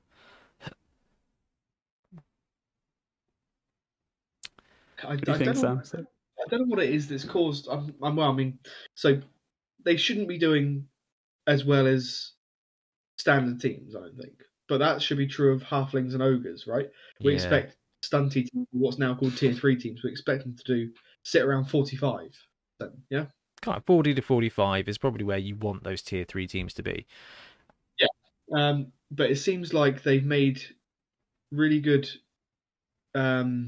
ground with bringing what were the old joke teams like halflings kind of almost up to the level of of your standard teams humans. Halflings what 49, 50%? Yeah, they're 49. That I wouldn't have dreamt of that in the old edition. No, absolutely not. So it's just a case of goblins need to catch up. I don't know what's. Oh, well, I mean, I want to say that losing Ripper is one of the biggest hurts to them. Yeah, that consistency piece. You just get a much better troll. He is, yeah, Ripper, Fungus the Loon, just the being able to combo him. Ben, I think your first Blood Bowl tournament, you ran a triple troll build, didn't you, with Ripper? Yeah, and honestly, like the only touchdowns I think I scored were Ripper and Doomdiver, neither of which are kind of either Which exist are or what they were. kind So of, yeah, gone. yeah. Now, I want to know what you guys think about this. I have a theory when it comes to goblins. It's not a Games Workshop theory. I think they've made a mistake. This is the most expensive team to buy into. Well, you know, with the exception of Chaos Renegades. But you know, because you've got to buy the add-on packs and the multiple big guys and everything. It's not cheap to get into goblins. But I think that's the key. Is that the other three stunty teams are cheap.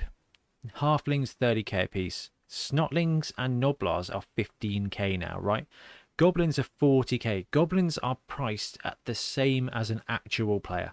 Okay, hobgoblins, thralls, you know, they're 40k. Like, these are, you know, so the lineman of a goblin team and the lineman of the Chaos Dwarf team, which again is in the top 5 of actual just the top 5 teams, are the same price. And that means you don't get enough money to buy the real star players. Whereas ogres, you can afford a decent ogre team and just free roll yourself Griff. Like, maybe you have to give up an ogre, like, but you can still roll Griff and 3 or 4 ogres, right? Snotlings, I took everything in my Snotling build and had Hack Phlegm. Like, I gave up nothing to take Hack Phlegm, like, because you probably shouldn't take 2 pump wagons.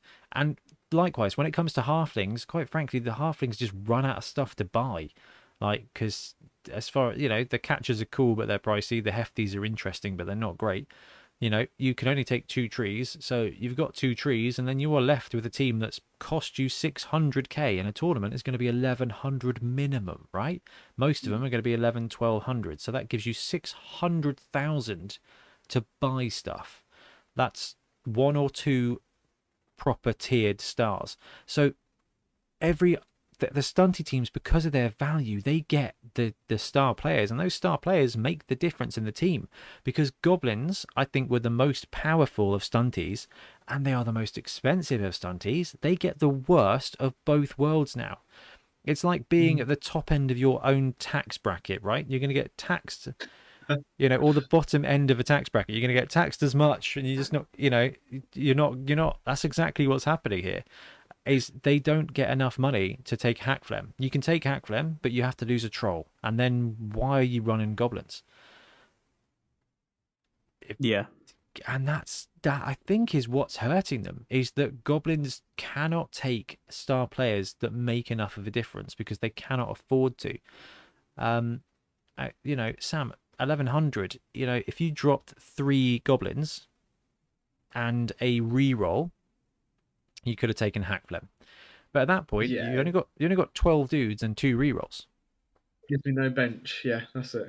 There's And I mean, well, Which you also need with Goblin. exactly. Yeah. Well, not because your line goblins are going to get wrecked, but because you've got 3 players who are going to get sent off. Yeah. So you need that depth to be able to backfill when that happens. I mean, again, like with Milton, I managed to argue the call with 2 of my players. Oh yeah. Nuts. Well, yeah, but that's it's self-destructive. The team is self-destructive as well, because Sam, you know, Sam's got a roster that's 14 players, but he's really only got 11. So you know, you lose 3 of those to take Hack Phlegm, and by, I don't know, realistically, by turn 4, you are playing with 8 players, and they fall apart. You with that team, well, I think with goblins in general, you have to wreck face early on and get a numbers advantage. You've got to put 2 or 3 of their players out of action early, otherwise you lose your secret weapons, and all of a sudden it's like you've sort of depowered. You've lost your Superman without the cape, kind of thing. Yeah. That's it. Now there are a couple of things there for goblins that can happen, that can be good. One is that they can take Hackflem, but they have to lose some of the goblin identity. And I think that is something that really did hit goblins. And I think we actually called this right at the beginning of the edition. Goblins now have to play Blood Bowl to win the game. Before, they could just be goblins and win. Like, they could just do goblin things, goblining around, and sometimes they'd win a game by accident.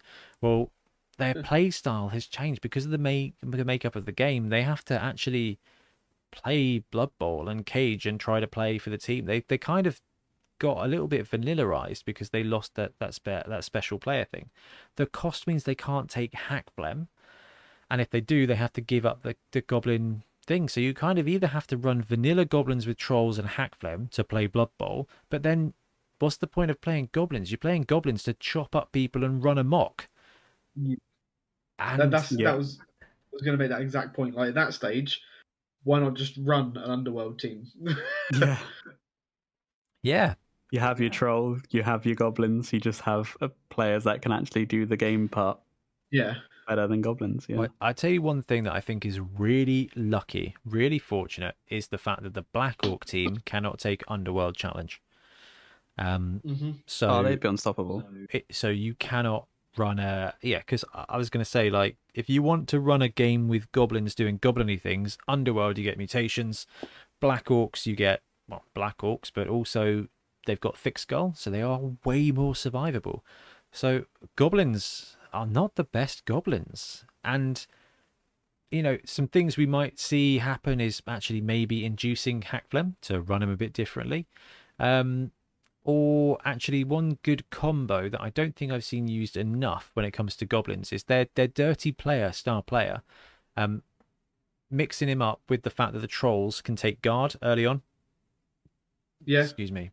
Because that means if both trolls have got guard and you knock a dude down, that's dirty player +3 if he's in 2 guard tackle zones. And is that the Black Goblin? Sorry. No, this is the hoodlum. The hooligan. Oh, the hooligan. He gets dirty. Not the star player. No. Yeah, he just gets dirty player +1 and dirty player stacks with guard now. Yeah.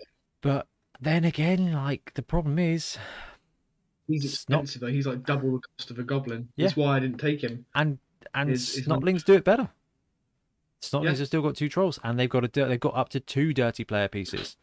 And it's a bit of a shame, and I don't see goblins coming back. And I think this bottom tier goblin stuff can, until we start seeing star players nerfed, is going to be bad. But this is also something I'm quite worried about. Is we can always look at tournament sets and be like, cool, let's just give tier 3 extra stuff.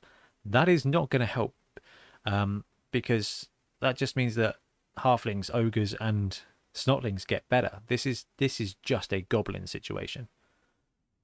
I think when we know that the stars are in BB3, so we can safely assume they're gonna hit tabletop as well at some point. Yeah, I think goblins are going to get them. It's going to fix a lot of their problems. They're going to get a lot more. Like you were on about the hooligan. I would never take him in a million years, even if I had the option for. So if I had the option for stars, I would take fungus and have 2 fanatics instead of an hooligan. Yeah. Yeah. I mean, I'm interested to see what Scrapper is like as well. Because actually, if he's a legitimate scoring threat, there isn't Hackflem. If he comes in and he lands at 100k. He's movement 7 and he's got, I don't know, a power that allows him to re-roll a leap roll once a game or something, because it's going to be something like that, isn't it?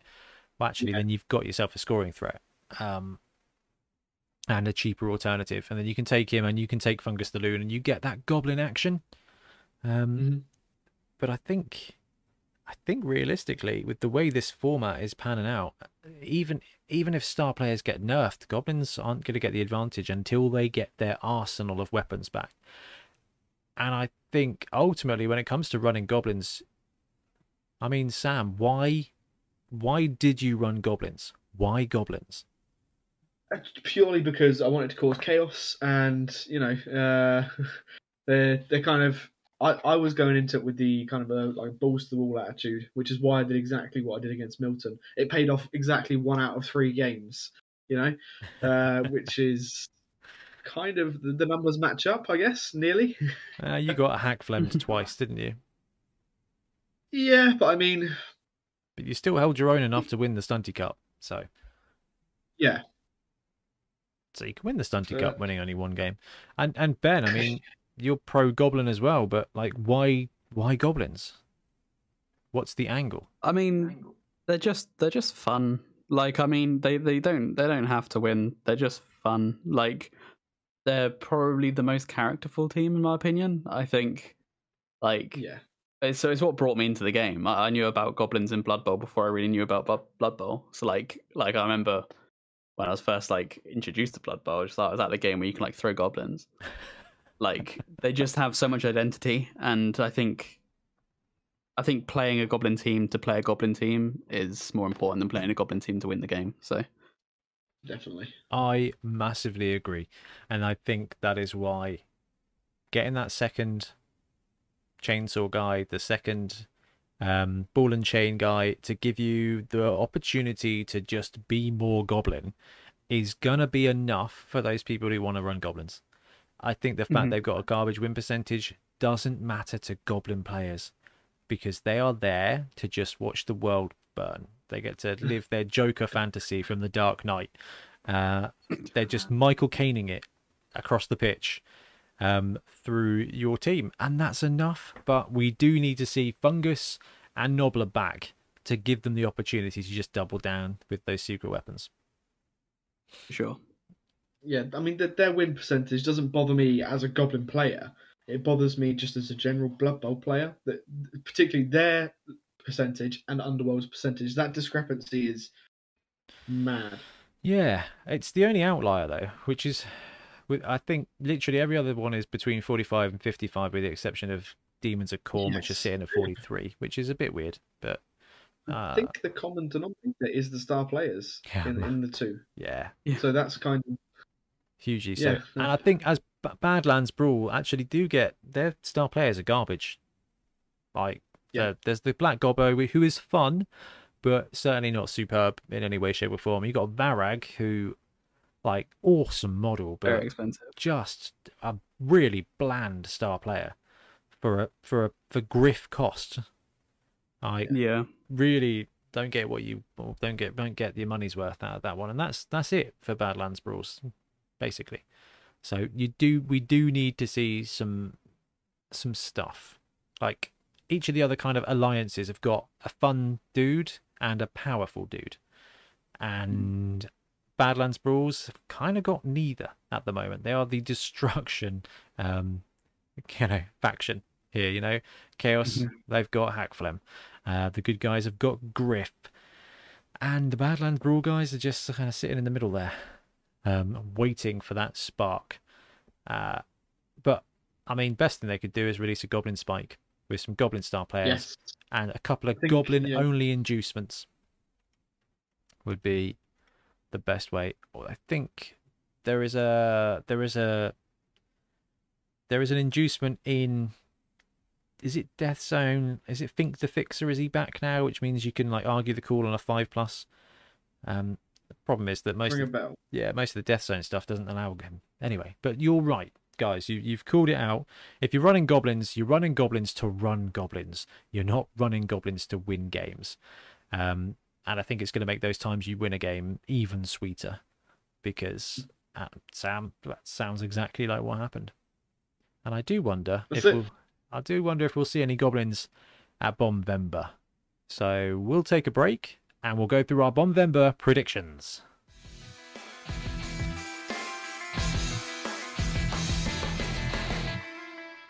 So we've got our next tournament coming up in a week's time, and we started seeing some of the rosters come in, but we've not checked them yet. That's going to be my weekend thing, and through next week.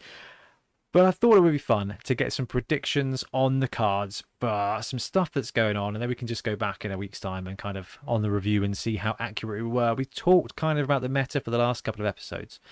Now, the deal with Bombvember is that everybody gets a Bombardier. So you are going to see Goblins because, everybody gets a free Goblin for Bombvember, which I thought was quite a fun way of doing it. I know, Ben, we had some bigger ideas, but ran out of time and stuff to get it sorted.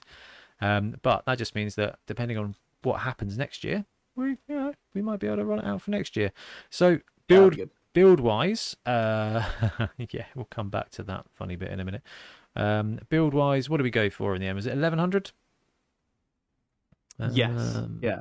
1100, and skills wise, tier 1 6 primary, tier 2 6 primary 1 secondary, tier 3 6 primary 2 secondary skills. No player may receive more than 2 skills, and star players can't be given skills. So tier 3 are your stunty boys, and I think the only thing I did was accidentally put Norse in tier 2, so yeah, we'll have to see. And everybody gets a Bombardier. And does not take up one of your maximum of 16 player slots. This was just because it's remember the 6th of Bombvember, and that's the angle we took. We like to have a little twist, and we thought actually throwing bombs is insanely good fun. Let's get it to the pitch. So, as for predictions, let's have a look at the list. Right, let's go big. Let's start with, we don't know what teams are going to be there. We don't know how many coaches are going to be there. We've got 40-something signed up, but a couple are dropping out as we go. So I still think we'll be around about 38, 40 coaches. So let's start with Sam. What will the winning team be for Bombvember?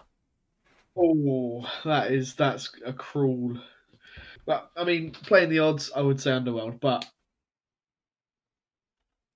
Sam? I think people are probably wise to it now. You're right. Is going for Underworld, potentially. Yeah.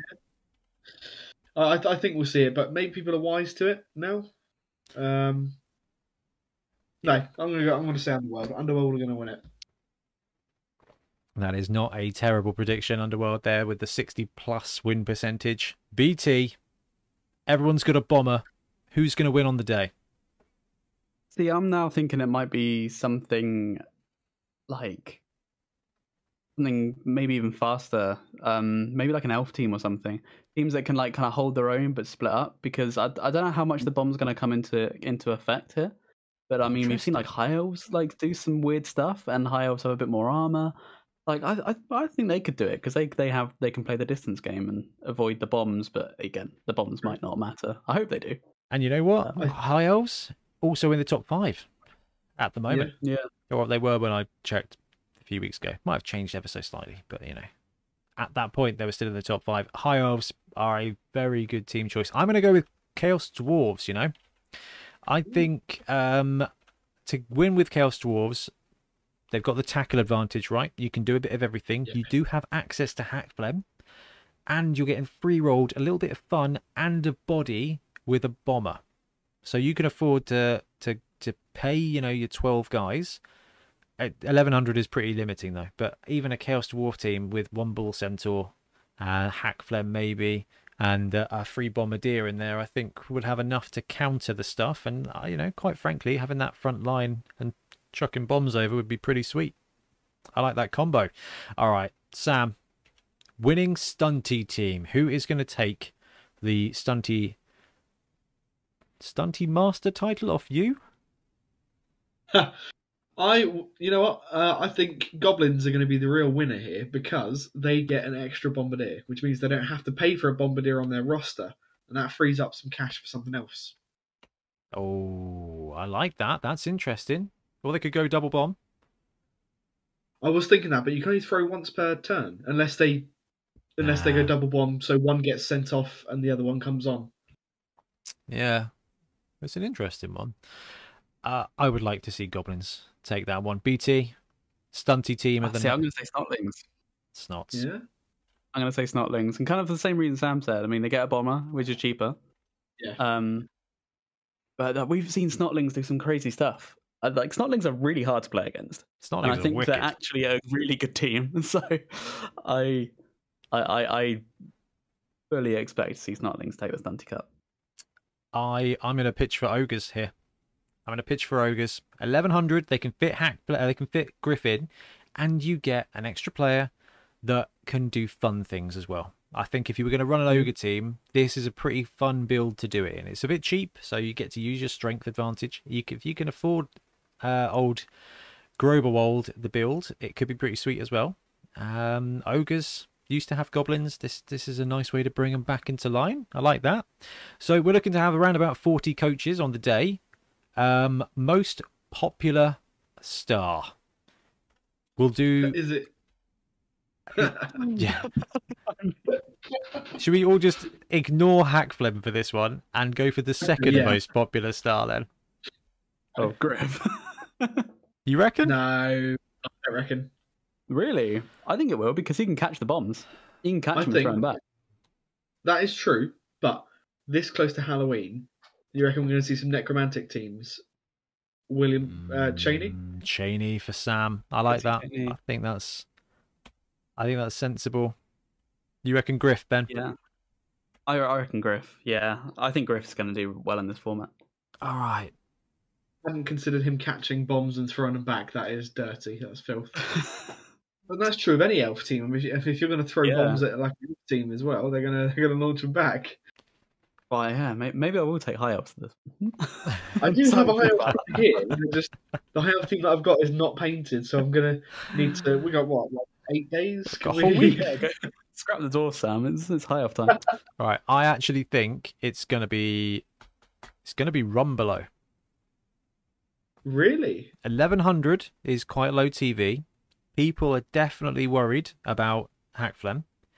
Rumbelow, I'm pretty sure, comes with tackle, and he's cheap. I was thinking Carla, but actually, as far as the meta goes, which I don't think is how Blood Bowl players work, which I love, by the way, I think Rumbelow. I think we'll see more Rumbelows than anybody else, except for, Hackflem. I mean, I think Griff and Morg is probably the obvious choice. So anybody who's choosing Griff, it's kind of, net deck in the answers, but that's okay. The kind of person that has an airbrush. Just shamed 20 coaches coming to your No, I meant picking it for that question. Oh, okay. No, okay, take it. Morg is great fun. Like Morg and Griff, they are great fun. And I don't think they're the public. I think anybody who isn't Hackflem right now is fine, is safe for now, but very much like Twitter, at some point they're going to get cancelled. So, most popular teams by tier. So, Samwise, most popular tier 1 team. Oh, tier 1. Tier 1. So, tier 1 teams: Amazon, Chorf, Dark Elf, Dwarf, Human, Lizardman, Old World Alliance. I don't think so. Orc, Undead, Skaven, and Wood Elf. I love OWA. I just don't think they're going to be the most popular. I think we'll see probably Skaven the most. I hope so. Skaven have been underrepresented, I think. Overshadowed by Underworld. I think so, yeah. So Skaven, the Sam, BT, tier 1 teams. Most popular. Dark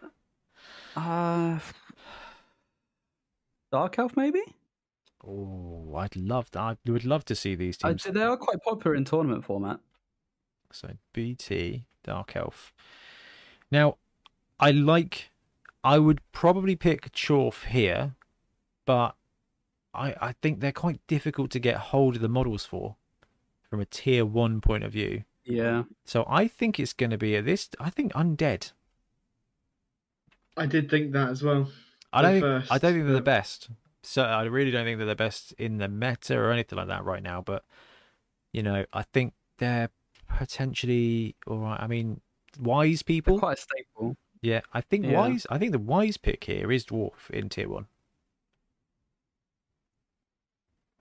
Really? I think they're in top 5 as well at the moment. I think they're representing well. They've got a good skill set. 1100 gets you a very tasty dwarf team. You get everything you want.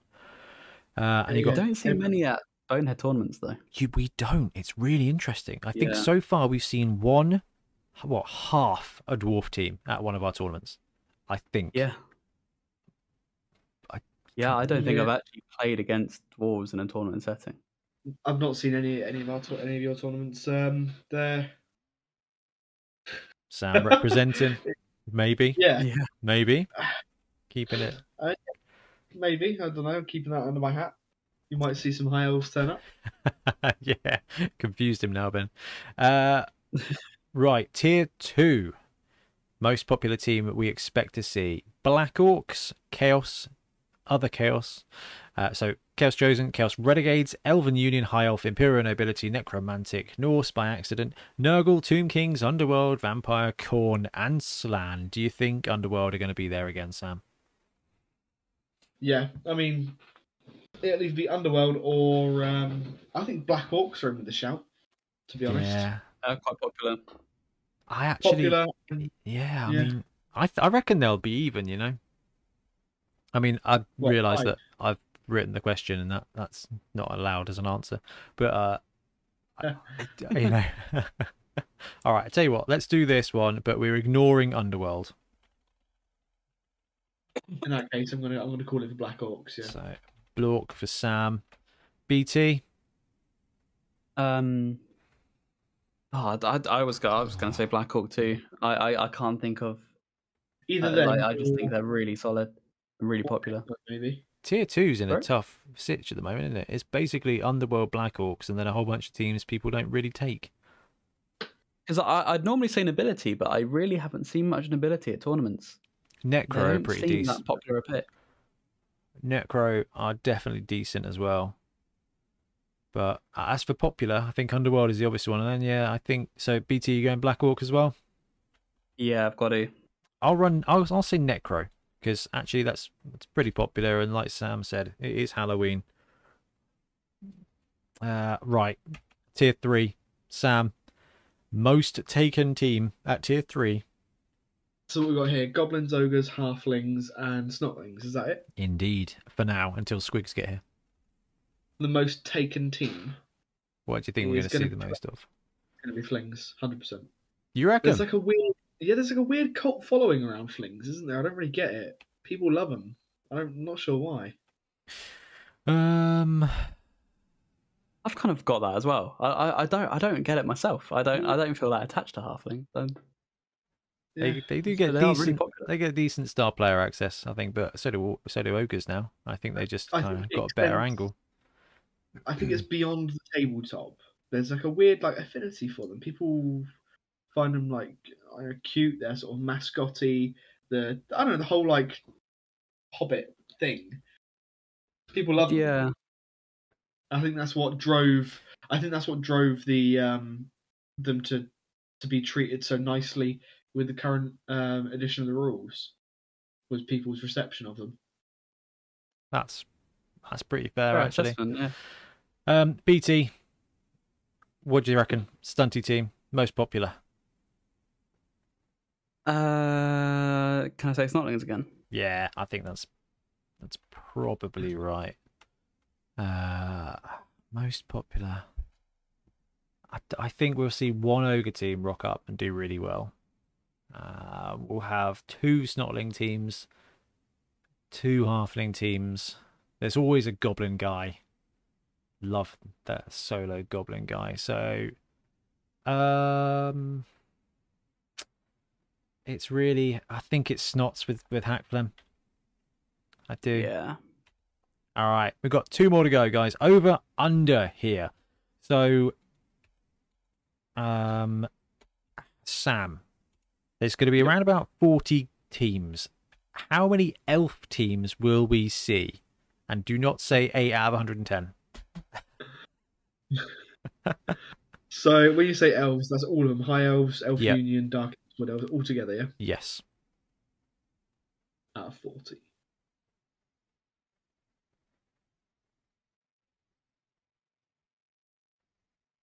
Seven. 7 for Sam. BT? Elf teams. Nah, I'm going lower. I'm going 5. BT's going 5. I don't think you see many elves at the moment. Okay. All I right. feel like there's always a dark elf guy, isn't there? There's always a dark elf guy. Oh yeah, no, I actually forgot about Dark Elves. Sorry. Yeah, there's always Forgot one or who- two Dark Elf guys. Right, you know what? I do think the Dark Oh. Elves running Assassins right now is a great place to be.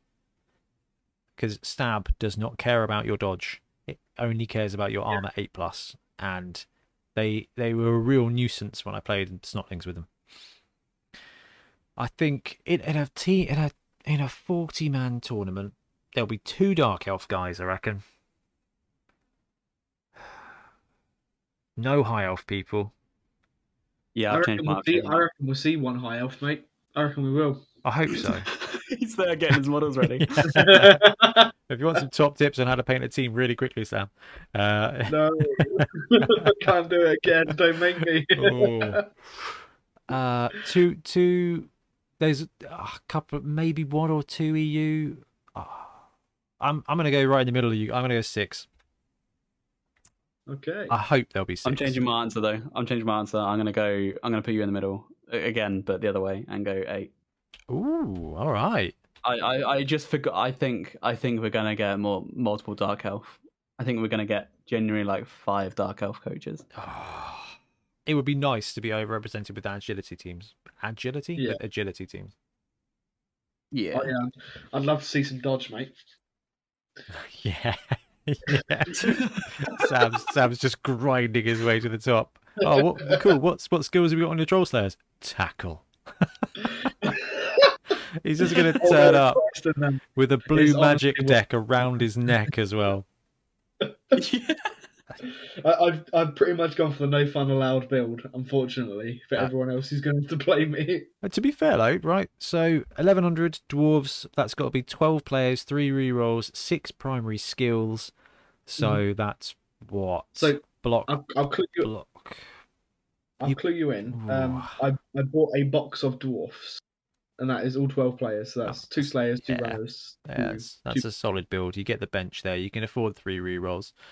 And I mean, it depends. Maybe 1 slayer with tackle, 1 with mighty blow, both blitzers with guard, and no. Oh, interesting. So I've got 6 skills, yeah. Yeah, 6 primary, and I've got 6 longbeards. Oh no! 6 longbeards with guard. Oh my god! See, this is why I called you out the other day on the other episode where I was like, "There's going to be someone like Sam who just puts mighty blow on all of his corn players." This isn't going out before the tournament, is it? Yeah, it is. You've got time. Oh no! I dare you to put 6 frenzies on there instead. Oh, can they even? Is frenzy a strength? No, frenzy is a general skill, isn't it? Yeah, they get general. Yeah. Frenzy dwarf. Yeah, right. And you'd have 8 frenzy players. It'd be wicked. You know how when you put the slayers on the wide zones, everyone goes 2 squares in. Yeah. When you thought it was safe to go back out. So all 6 longbeards have got frenzy as well. All right, 4 guard, 2 frenzy. We'll see. I'll see what I can do.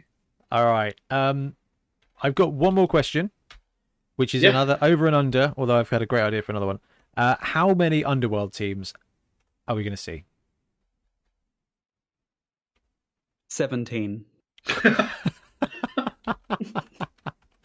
Can you imagine? It's just Underworld and Dark Elves, and that 1 Goblin guy. 4. And I think that's being generous. 4. I don't think we'll see that many, but I think the ones we see will do really well. I think with Underworld and with Snotlings right now, because they're popular, you're going to get there's going to be they're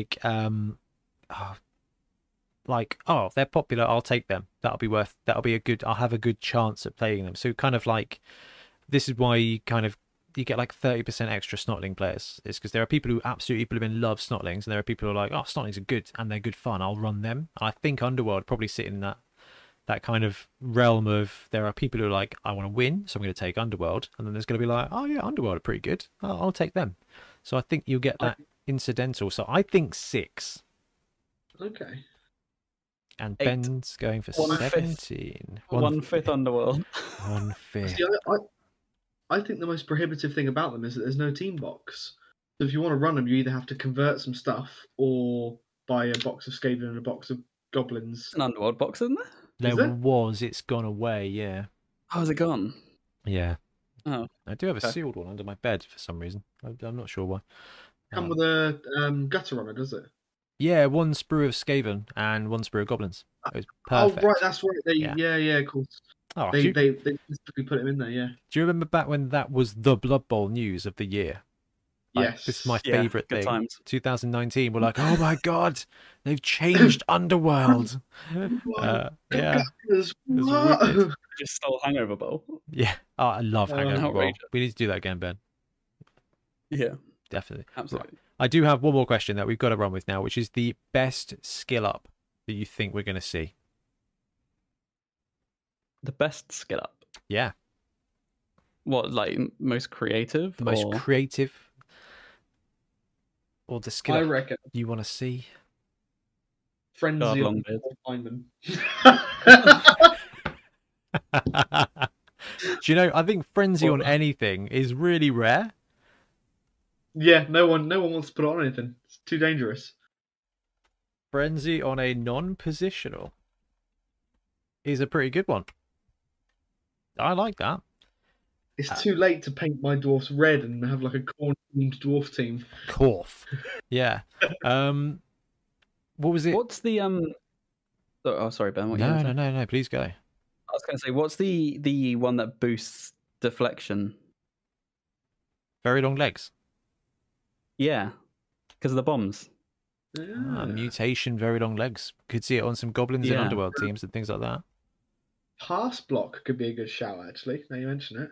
On the ball. Yeah, that's true. The ball. Oh, it's Yeah. on the ball, wasn't it? Yeah. On the ball would be good as well. What was it that?